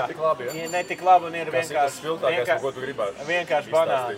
Man baigi interesē īstenībā. Nu, tāds labs storijas ir pa buļi, jā. Ko varētu pastāstīt. Bet neizstāst tagad, lai nav tā, ka es tagad 2 nedēļas domāšu par to. Jā, ir arī labie piemēri. Kas vēl par tēmām labi? Es saku vecāku loma, gan kā to, ka tu ar viņu kopā spīlē, ko mēs šodien piedāvājam, gan arī tā, ka cik daudz tu esi darījis, nu, cik tavā labā darījuši tieši vecāki, ja? Jo mēs paši zinām, ka, nu, Cinderella story, ja, pelnu šīs stāsts, ka tev tur bērnu namā kāds izroka, ja, pa NBA stāru, ja, ir viens no, bet pamatā jau vecāku ieguldītais gan resursi, gan laiks, gan mīlestība ir tā, kas mūs padara par cilvēkiem arī pēc tās, kā saka. Bet daudz viņi grib vairāk nekā paši bērni. Bet večukiem, bet bez vecāka entuziasma arī tu šeit nesēdā. Domāju, ka jā. Viss. Tā kā es domāju, pie tā arī slēdzam tēmu un eks jauns. Prieks un tiekamies pēc 2 medaļām. Labu apetīti. Atā.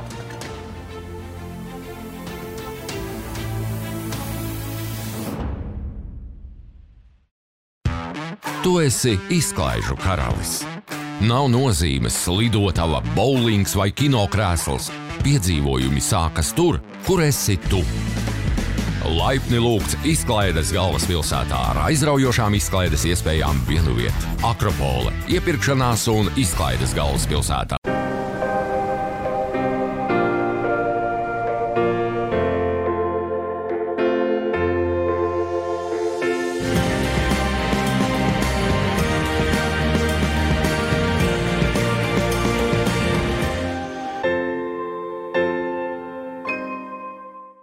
Tu esi garšu atklājējs. Garlaicībai uz tavas mēles nav vietas. Salds ar sāļu, rūgts ar piparotu vai vēl labāk viss kopā. Laipni lūgts garšu galvaspilsētā ar plašāko restorānu izvēli vienu vietu. Akropole, iepirkšanās un izklaides galvaspilsētā. Meklē sev jaunu auto? Ienāc carweb.lv. Izvēlies no 1 miljona auto sludinājumiem. Mēs pārbaudīsim un piegādāsim. Tikšanās vieta, iepirkšanās un izklaides galvaspilsēta Akropole. Raidījumu atbalsta